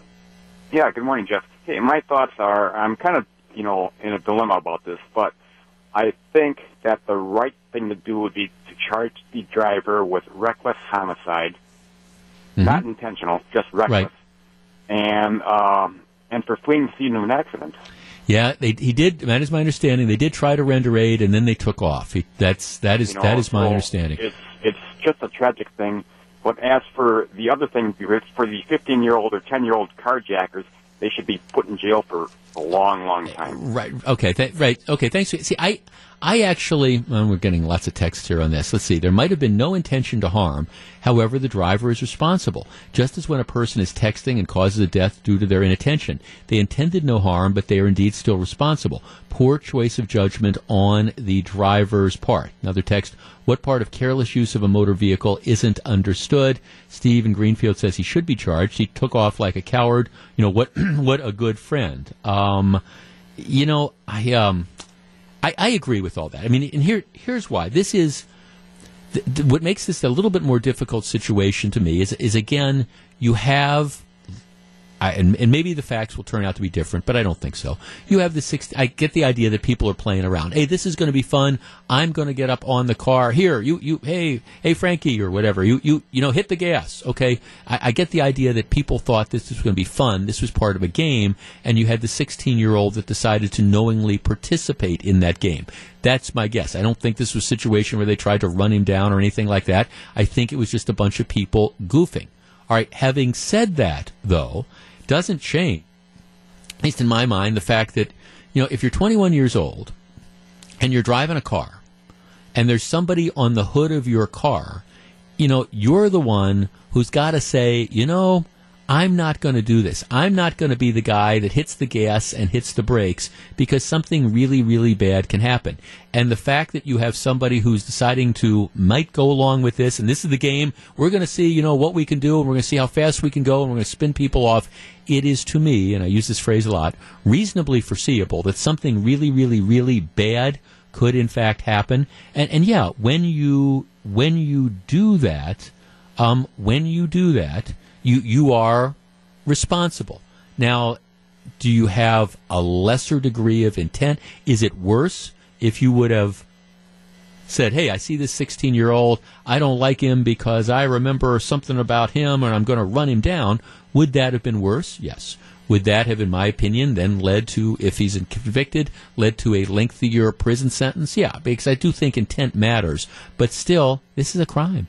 And even on the mean streets of the city of Milwaukee, where we look the other way when people get hurt on a regular basis, I think this is something where you say, no, somebody is dead because you did something irresponsible. And even if the person who's dead kind of knowingly went along with part of this, it doesn't change the dynamic that you should have known better than to try to drive away with somebody on the hood of your car if this was just some sort of game that you all were playing. Simple. All right. A lot of stuff coming up on the program, including in about 15 minutes. It is going to be, admittedly, a difficult segment. Opioid abuse back in the news. The number of people around here who are dying from opioid deaths, heroin deaths, drug overdoses is absolutely staggering. We're going to talk about what's going on. Stick around. It's 10:50. This is Jeff Wagner. It's 10:53. Jeff Wagner, 620 WTMJ. This Harvey Weinstein story just refuses to go away. And as a matter of fact, it gets even more interesting with the day. Harvey Weinstein, of course, was he was, for the last 30 years, he was the Hollywood mogul. Through Miramax, he was the guy that funded all these different, movie projects. He chummed around with all the stars. He was the guy that got Ben Affleck's career started, Matt Damon's career started. George Clooney loved him. He threw all the right parties. He was the guy that, raised money for Barack Obama and for Hillary Clinton. He was the guy that, had the big fundraisers and made the movies about the fundraisers for like Planned Parenthood and things like that. He was the ultimate Hollywood lefty. He was also a pig. And the stories are emerging. And, of course, they're just emerging now, but they've been out there for decades. I mean, this guy, you want to talk about the casting couch. In order to get jobs, he'd invite these attractive actresses over, make them go up to his hotel room, force them to perform sex acts. And the women were told, if you go public with this, Harvey's going to ruin your career. Other women apparently kind of went along with this and helped actually, in some cases, actually kind of smooth the way for him to assault some of their colleagues.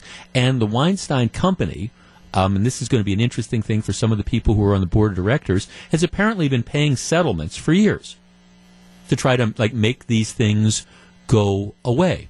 Well, here's the latest developments. This story all broke when the New Yorker magazine had a guy named Ronan Farrow, who had a show on NBC that was canceled back in 2015. He had the story. He had an audio tape of Weinstein. He had all these different sources that were out there. He went to NBC, and NBC said, no, we're not going to run it. And now a lot of people, why did NBC decide not to run it? Well, they'll never admit it. But the truth was Harvey Weinstein was powerful. I think because he had influential contacts at NBC, they decided they weren't going to run the story. So what he did is he said, okay, well, I'm going to take this story. I'm going to write this piece for the New Yorker magazine. Then the New York Times got wind of this, and they rushed the story into print because they found a couple accusers, even though I say this isn't a secret. They ran the story. Then the New Yorker came out with this magazine, and now of course, Harvey Weinstein's in, his wife is leaving him, and he's in, sex offender rehab or whatever, sex addict rehab.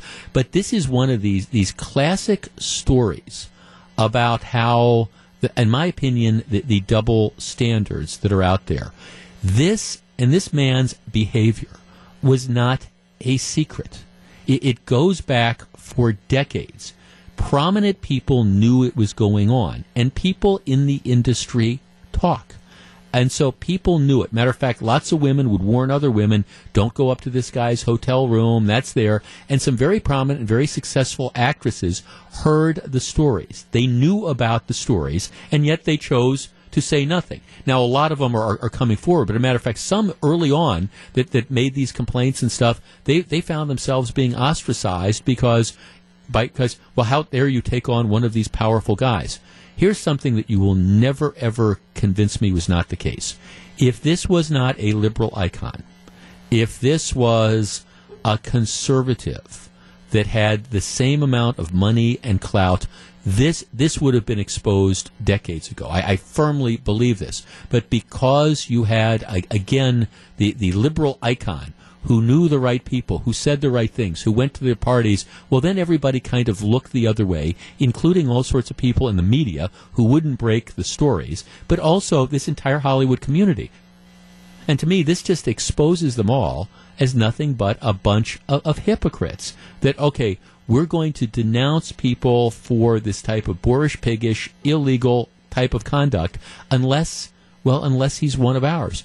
You see that happen time and time and time again around here, where you have a prominent liberal politician who is found out for doing something completely and totally inappropriate, and then, but yet you have people rally around him because, gee, this is the guy, and he says the right things, and he runs in the right circles, and so we're going to overlook all this type of stuff.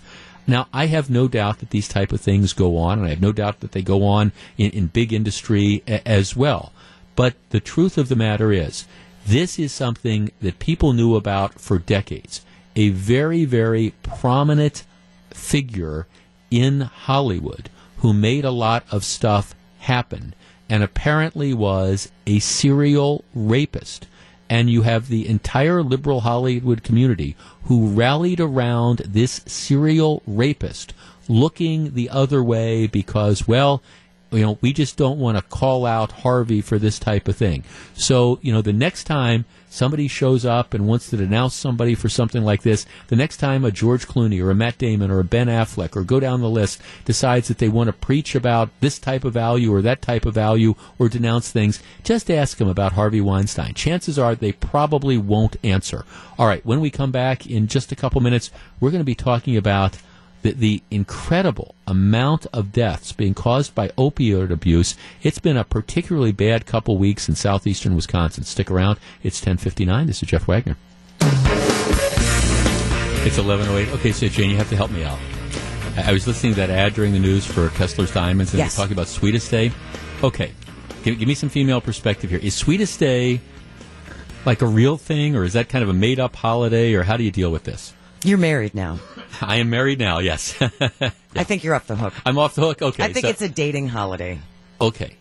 I do. It's that, well, because, hopefully she'd say that like every day is like Sweetest Day being married to me. You can shoot for that, Jeff. I think that would be great. Okay, so you think it's more of a dating holiday? Yeah. So, okay. My husband and I have never done Sweetest Day. Okay. No, and we've been together 16 years, so I just think after a certain period of time, we would rather put our money towards a trip or something. That's kind of what we do with. And we just paid for the wedding, So well, we just kind of paid for the wedding and the new house and the new furniture that's going in, all that kind of stuff. I think you're off the hook. Okay, well that's especially good because I was noting that it's like he said it's October 21st, and I'm in San Diego at a Jimmy Buffett concert that night. So, and she's not going to be with you. Oh, good. Thanks for getting me. No, my brother and I. No, she's not going to be. No, my brother and I. My niece goes. She's a freshman. This is my niece goes to San Diego State. She's a freshman at San Diego State. My brother and I are huge Jimmy Buffett fans, and so we're going out to San Diego, and we're gonna see Sydney. Take her out to dinner, and we're going to the Jimmy Buffett show on Saturday night. Okay, here's an instance of not putting the critical information at the top. Now you got to get her something. Sorry. Okay. All right. Okay. If I was going to be there, it would not have been that big a deal. But since my sorry chunky butt is going to be at a Jimmy Buffett concert in San Diego with my brother, get her something. Okay, sweetheart. We'll work this out.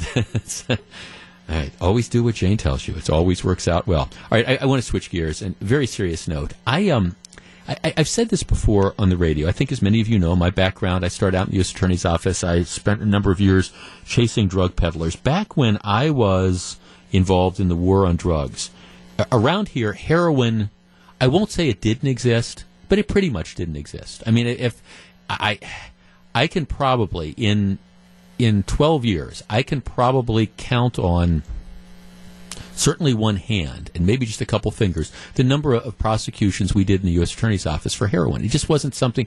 It was. I mean, the drugs of choice. The drug of choice when I started chasing drug peddlers was powdered cocaine, and then you started to see. Then it switched to crack cocaine, which was particularly insidious. And then I know over the years, then it's become methamphetamine and other things. But in general, for whatever reasons, there was not. You did not have. You did not have huge amounts, for example, of heroin that was around. I'm not suggesting there was no heroin. I'm just saying that wasn't where law enforcement resources were concentrated. That has changed dramatically over the years, particularly the last few years. And there's just no other way to say this. We are looking at just a drug abuse and an opioid. And opioids are, again, heroin would be an opioid, OxyContin, which is the prescription thing that they give you when you've got pain or when you've got terminal cancer or whatever. I mean, there's been just an incredible revival of this. And I just, now the thing that got the attention, and I mentioned it yesterday, is you had two very prominent situations. You had the daughter of John Nygren, who's the state representative of Marinette, who has been very, very upfront about trying to update laws because, he's been very public about how his daughter has struggled with substance abuse. She's 28 years old. She was just charged with a series of crimes relating to, or arrested on a series of crimes relating to substance abuse. And the former executive director of the Democratic Party of Wisconsin was apparently busted in connection with, again, drug-related issues when there was a search warrant done at his home. He's apparently, the reports are, he hasn't been charged or arrested yet, but his home and car were searched by police as part of a reckless homicide investigation into the death of a woman who overdosed in his Fitchburg condo. So, I mean, that's gotten the attention. But these numbers are staggering. And actually, the Journal Sentinel reported this the other day. In a 4-day period, in Milwaukee County alone, 11 people died from probable drug overdoses. 11 people died in 4 days. Milwaukee County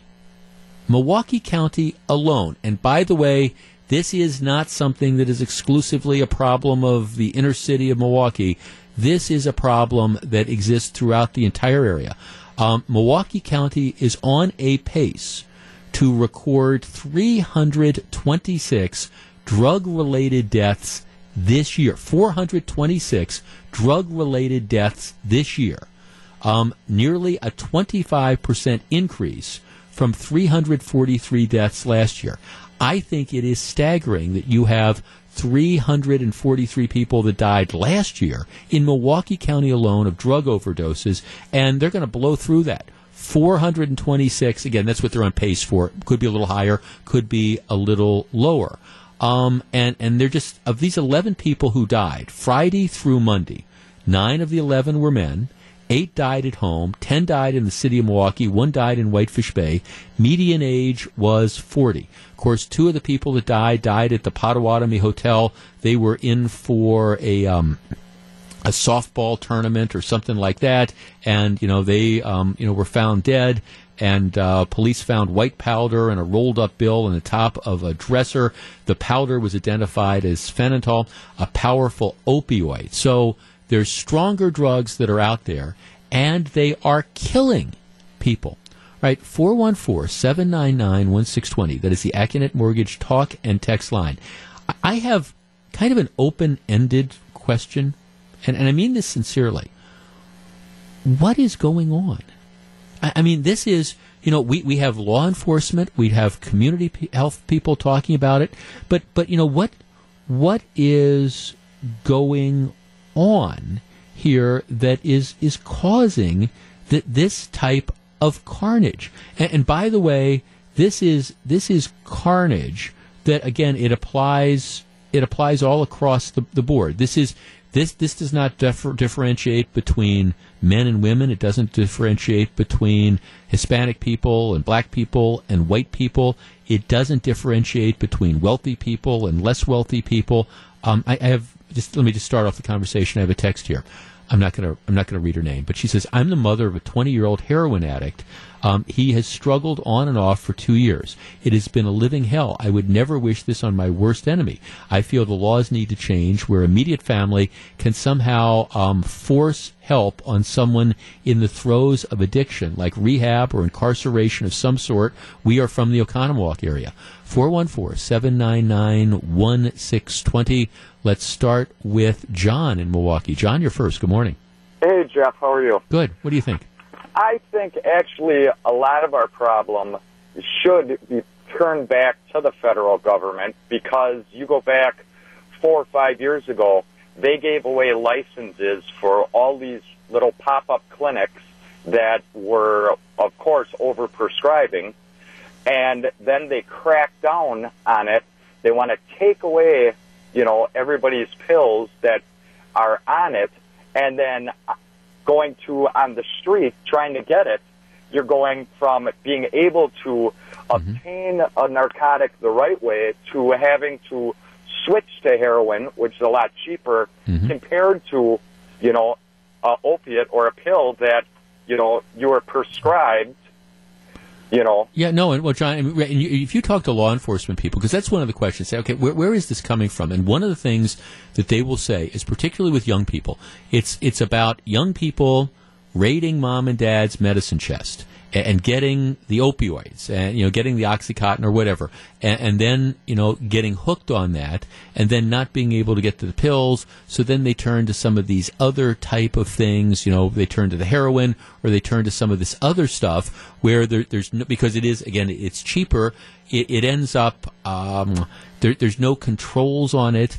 The potency of this stuff, it's not like you've got, any sort of like FDA controls. So you're dealing with, I think one of the things that is leading to the deaths is you are dealing with nowadays particularly potent types of drugs that are out there that people are taking without realizing what exactly it is that they are taking. So I think that's one of the things that contributes to the deaths that are going on. But I was talking to somebody in law enforcement, and it was like, if for real estate, okay, if they were saying, if you show your house, one of the things you need to do nowadays, and I would have never thought of this, is you need to go up and you need to, if your house is going to be open to the general public, you need to go through the medicine chests, and you need to take any prescription drugs that you might have, and you need to hide them or do something with them, because they're finding that people will go to open houses and they'll go up to people's bathrooms and they'll go look to see what's in the medicine chest, and they'll be stealing drugs. It is this pervasive that's out there. 414-799-1620. Clint in Bayview. Clint, you're on 620 WTMJ. Good morning. Morning, Jeff. Thanks for taking my call. Yes, sir. My perspective is I'm actually 7 years sober today. I think part of the issue, a big part of the issue is, the war on drugs, we're spreading out our resources too thin because we're going after both the supply and demand. We're putting addicts into prison, which is not getting them the help that they need. I think if we focused more, instead of, if someone gets pulled over and they've got drugs on them, instead of putting them in prison, maybe inpatient rehab, and then we can focus our law enforcement efforts more on the supply side, get the actual criminals into prison. What happens if the rehab, and what, Clint, I'm just kind of curious, so work with me on this. What happens if the rehab doesn't work? You catch somebody shooting up in their car, for example, and then you say, okay, here's what we're going to do. You are an addict. We're going to put you into rehab, but you're, for whatever reasons, and you've been through it. You're not ready. You're not ready to get clean and sober. You're just like, okay, whatever. So you go into the rehab. It doesn't work. You come back out on the streets, and then you're stealing to support your habit or whatever. What do you do for that person that's not ready to do what you've done? And by the way, I have the greatest respect for 7 years is tremendous. What do you do for that person who's not ready to do that? That is that's a fair question, and that is difficult. Perhaps if we get these people in front of the judges and say, all right, here's your option. Yeah. We can do a deferred kind of rehab thing. Because you're right, if someone doesn't realize that they've got a problem, you're not going to be able to help them. Right, or they're not just ready to accept it. No, thanks. And I wrestle with all this stuff too, because now, again, much of the law enforcement response, much of it, that comes from the crimes that people commit as a result of drugs. Right? You need. Okay, if you're a heroin addict, okay, chances are you're not holding down a real job. So what are you doing? You're stealing. You're stealing from your family. You're stealing from your friends. You're stealing anywhere you can get to try to support that drug habit. So it's not necessarily that you're being locked up for using heroin. It's that you're being locked up because you're stealing things or you're committing other crimes in order to support your habit. But at some point in time, if you're not ready to get yourself straightened out, and this is, I was saying this yesterday in a different context, I thank God every day that I don't have an addictive personality. I mean, it's not. I never did drugs. I would never do drugs. But whether it's alcohol or drugs or gambling or all these different types of things, I just don't have an addictive personality. But I understand that there's other people who do, and then you end up getting hooked on this and you get physically dependent. It's just, and you don't know what you're getting. That, to me, is one of the scariest things out there. You don't know who you're buying stuff from. You don't know what this potency is. You don't know what it's been cut with. And, I think that's one of the things that's leading to these spikes in, these type of drug abuse problems. We continue the conversation next. If you're on the line, hold on. 11:21, Jeff Wagner. It's 11:24, Jeff Wagner, 620 WTMJ. I mean, these numbers really are staggering. The Journal, just between last Friday to Monday, 4-day period, in Milwaukee County alone, 11 people dead from probable drug overdoses. Milwaukee County is on pace to record 426 drug-related deaths this year. That's up 25% from 343 deaths last year. I think 343 deaths from drug overdoses in Milwaukee County alone is just a staggering, an unbelievable number, and they're going to blow by that. They're going to be talking about 420, maybe it'll be 410, maybe it'll be 430, but it's just staggering. People are dying right and left, and nobody has any good solutions. Marty in Sussex. Marty, you're on 620 WTMJ. Good morning. Hi, Jeff. How you doing? Very well. I know what people are going through. My son actually just OD'd this past weekend, and he's alive and everything. Okay. And what really gets me is the enabling that people do to it's easier just to give money to addicts if you have it than to address a solution, and that what gets me. Mm-hmm. So when you say enabling, you talk about, like, and I don't mean to put you on the spot, but you said your son, obviously just survived a drug overdose. So what's he out there begging for money and stuff like that, and people are giving him money that he uses to support his drug habit? Well, let's just say he has rich friends, family. Okay, all right, got it. Okay, right. Who support that? Okay, yeah. Right, and it's a lot easier just to feed the habit than to feed the, addiction or confront the problem. Yeah. And honestly, he doesn't want to get clean, and he's convinced that he's going to die, and he doesn't care. And I'm a recovering alcoholic myself, and there ain't nothing I can do about it except pray, have faith, and put it in God's hands. Yeah. No, thanks for calling. And I'm sorry, my heart goes out to you, and I wish I had an answer. I mean, it's just this crisis, and it is a crisis, is just touching so many people's lives. Let's see. Here's a text. I agree we need more care. Basically, what we do now is throw them in jail, fine them, make them pay for jail time. The result is a loss of tons of money, so it's cheaper to get heroin to get help.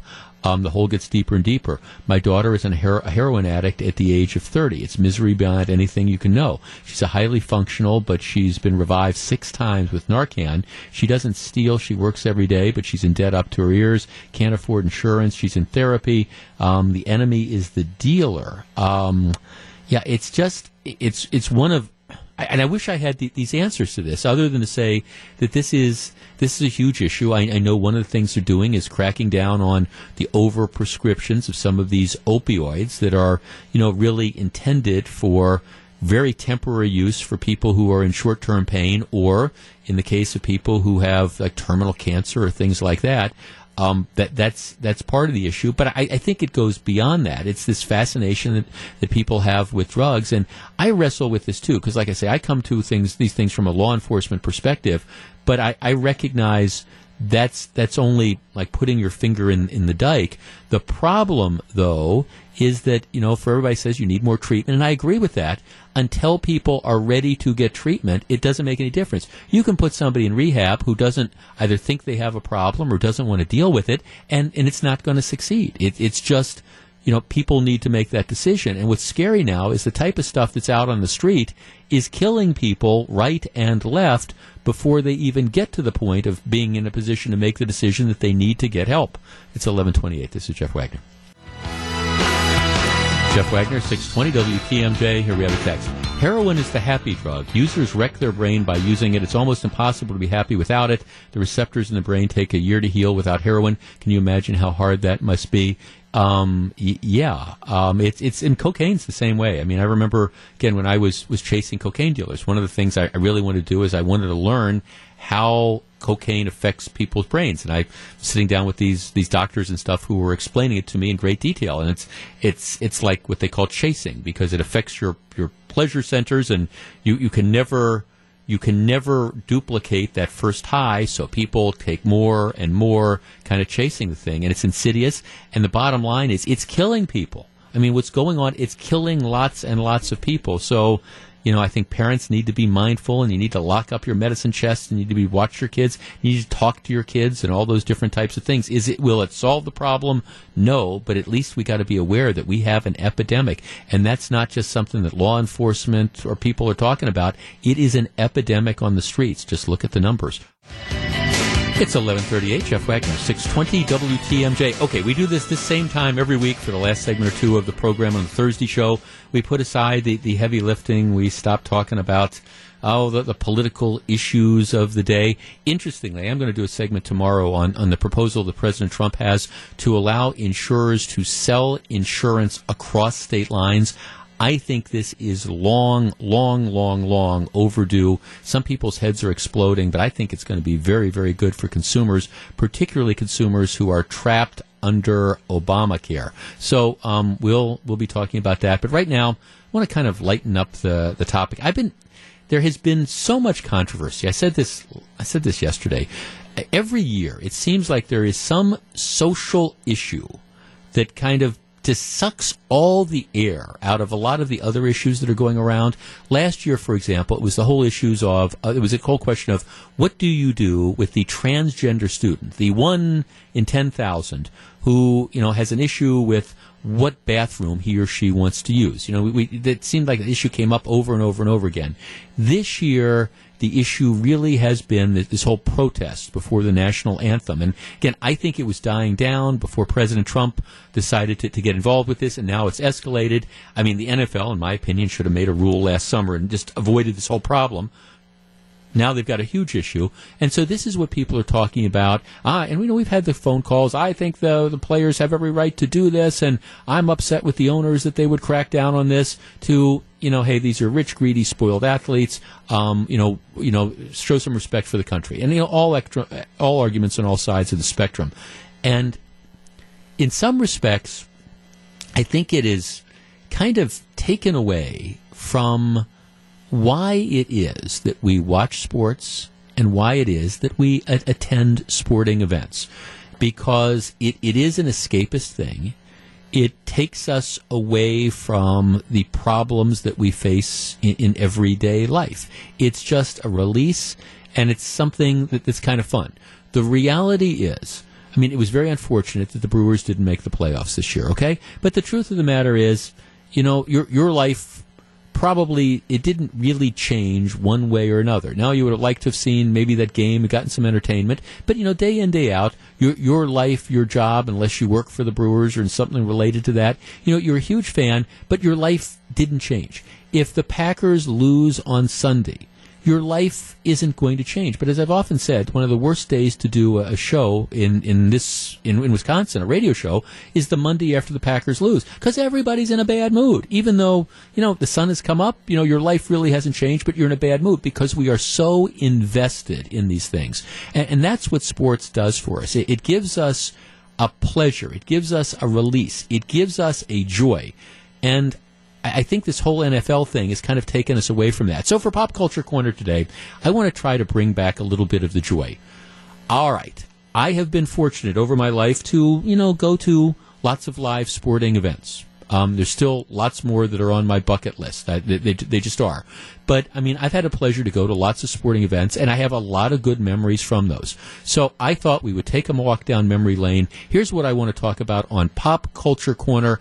I want to kind of bring some of the joy back into why we watch sports.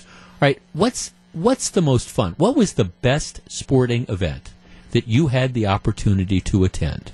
Could be baseball, could be football, could be hockey, could be basketball, but I want to bring some of the joy back to it. Think about whatever sporting event you might have had the opportunity to attend, and the one that, gosh, I just remember that. I still talk about the time that me and the guys went up to wherever.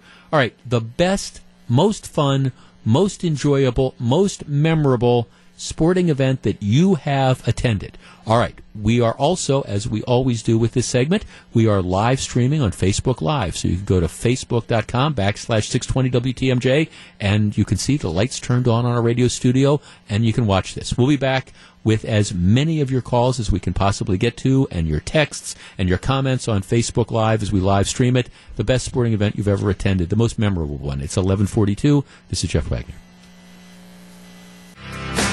11:45, Pop Culture Corner, your most memorable sporting event on Facebook Live. Susan writes, we came to County Stadium to watch the Chicago Cubs versus the Houston Astros. There was the hurricane in Texas, and they decided to play the game in Milwaukee. I remember that. We got to see Carlos Zambrano, a name from the past, pitch a no-hitter. I remember all of that. Let's see. Here's one of our texts. Jeff, got to watch a Brewer game in the press box with Bob Uecker and my brother in July of 2011. It happened to be the day that we overtook the Cardinals for first place and never looked back. Absolutely. Kevin says, the Packers' final game ever at County Stadium. Loudest crowd I've ever heard when Brett dove into the end zone to beat the Falcons. 414-799-1620. Daniel in Chicago. Daniel, you're first. Good morning. Good morning, sir. How are you doing today? I am well, thank you. Most memorable sporting event? Oh, yes, sir. It was taking my son, who he just turned 7 now. He had his golden birthday on Saturday. Uh-huh. He turned 7 on the 7th. The most memorable one was taking him to his first Major League game, first sporting event ever. When he was 9 months old, we took him down to see the White Sox in Kansas City. I had not seen the Sox in person for going on 20 years after they had released Carlton Fisk back in the 90s. So we took him on the road, and it turned out to be the only time I ever saw Mark Burley pitch in person. Okay. And it started an absolute love affair for my boy. Yeah. He just turned 7. He's the biggest sports fan. Named him Peyton. And I took him for his golden birthday on Monday to see the Vikings for his first Bears game at Soldier Field. Oh, it's all very cool. No, thanks. I remember the first baseball game that I went to. I was like 5 years old, and I have these vivid memories of this. 414-799-1620. Let's talk to Paul in the North Shore. Paul, good morning. Hey, Jeff, thanks for taking the call. Yes, sir. Got two quick ones here. Obviously, the 2 Rose Bowls that I've been to, just the setting with the San Gabriel Mountains and the sunset, and nice time of weather, nice time of year in California, a little snowy back here. And then number 1 has got to be the Thursday opening round of the Masters that I went to. If you ever get the chance, you have got to go. See, that's on my bucket list. What you have to do, cut off your big toe or pull out your molars, but you got to get that's on my bucket list. I've been to the Indy 500. I've been to thanks. I've been to the Indy 500. I've been to the Kentucky Derby. I've never been to the Masters, and it's worth it, huh? Yeah. Yep. Okay. Well, that's a good bucket list thing. Let's talk to Kathy in New Berlin. Kathy, you're on 620 WTMJ. Good morning. Kathy. Hi, Kathy. Hi, Kathy. How are you? I am well, thank you. Go ahead. What's your most memorable sporting event? Well, it actually dates back about 21 years ago, the 1996 Atlanta Olympics, and we were fortunate enough to have tickets for the track and field final. And my husband and I were able to experience Michael Johnson obtaining his gold medal, and the most amazing thing was, of course, gold track shoes. Okay. But also, as he was running around the track, seeing the light bulbs explode from the different cameras that were taking pictures of that historic event. It was truly a really cool thing. Were you there when they had the bombing at the park? Were you there for all that? We were in Centennial Park that night. Unfortunately, we had left to go back to our hotel before that happened for about 2 hours before that. But of course, our phone lines were lighted up like crazy from our relatives, making sure we were okay. Right. No, that was amazing. Yeah, I mean, everybody I know that is, I've never been to an Olympics, but everybody I know that's been to Olympics just talks about how just absolutely incredible that was. Let's talk to. Let's see. We've got Lee in Dousman. Lee, good morning. You're on 620 WTMJ. Good morning. How are you doing? Well, thank you. Okay, the most memorable sporting event you've ever been to? That's easy. Flying my family out to Monterey, California, to witness in person the MotoGP races at Laguna Seca. Okay. We've done it a few times. However, back in 2005, we went out there to root on our personal favorite, Italian Valentino Rossi. And we were all dressed up and rooting him on. However, the surprise of the event was even bigger victory. It was an American by the name of Nicky Hayden, the late Nicky Hayden. Right. He won the race. It was the most incredible thing to see on the victory lap with his father on the back of that motorcycle. I had tears in my eyes carrying the American flag. It was absolute. Yeah. I'll carry that memory with me to my grave. Yeah, see, and that's the thanks for the call. And see, that's the incredible thing. That's why I chose the topic today, because I just wanted to. I think sometimes with all the politics and all this stuff, we lose the joy that's out there in some of these things. Okay, let's see. Here's a text. Jeff, my most memorable sporting event was my first and only Packers game. I've been to Lambeau. It was my dad's 60th birthday. I went with him, my brother-in-law, and his brother. I shaved "Go Pack Go" in my hair. It was the year after the most recent Super Bowl, so we visited the Hall of Fame the next day. Now, see, that's a fan. Go Pack Go, shaved into your head. Gotta love that. Let's see. The greatest. This is Kevin in Belgium. The greatest game I was ever at was the Milwaukee Bucks versus the Philadelphia 76ers in the mid-1980s. At that time, if the Milwaukee Bucks scored over 100 points and held their opponent to under 100, you could use your ticket stub to get a free personal pan pizza from Pizza Hut. There was 2 minutes left in the game, and we had over 100 points, and the 76ers were in the mid-90s. The Bucks were going to win no matter what, but the crowd started chanting, "Pizza, pizza, pizza." Yeah, gotta love it. Let's talk to Ken in Menominee Falls. Ken, good morning. You're at 620 WTMJ. Good morning. Morning. What's most memorable event? Memorable event. I went on a government assignment in Washington, D.C. back in 71, and just happens to be game number 7 of the NBA Finals in nearby Baltimore. Went and got a free ticket from the Bucks as I was a season ticket holder. Sat in the third row with the head of NBA officials. Bucks won their one and only championship. And then I headed to the team hotel, sat around, drank champagne with Lou Alcindor and the Big O. Right, but Lou Alcindor, thanks for the call, before he was Kareem Abdul-Jabbar. Yeah, the Bucks' first and only NFL championship. Back in 1971. Amazing. 414-799-1620. Let's talk to Rick in Oconomowoc. Rick, good morning. Good morning, Jeff. Thanks for taking my call. Yes, sir. It was, you may remember me from way back when on Acacia, but... oh, sure, absolutely. Rick Howe. Yeah, sure. 1980 Olympics. Katie and I got out there didn't have tickets for that game, but we saw the hockey game, and that was the most fantastic U.S. victory. Of course, the Heidens were there and a few others from Wisconsin. You're talking about the Miracle of Ice, of course, where the U.S. amateurs ended up beating the Russian team. Right, yeah, right. No, Oh, yeah. No, we were there. Right. Well, see that, and that's again, that's one of sort of the legendary moments again, and you just never know when these things are going to happen, and that of course is the it is the joy of sports. Again, for me, I try to think about this, and I've been fortunate. I saw the Packers win the Super Bowl in Dallas a few years back, and I was there with my best friend, and that was very special. I still come back to, I still remember it was the Game 5 of the 1982 American League playoffs, and being in Old County Stadium when the Brewers made it to the World Series. For some reason, that always comes back as being the most memorable event I've been to. And again, it's not like they even won the World Championship, but they just won. Okay, we have a lot of different things. Last year's Stanley Cup Finals, Braves opening day, 1953, 78 Bucks exhibition game, the Munich Olympics in 1972. Wow, that was an amazing one. Badger games, all sorts of other things. Wish we had more time, but we live stream this on Facebook, so you can continue with your comments there as well. It is 11:54. Scafidi and Bill Stat will be in next. We'll find out what they have on their agenda. Stick around.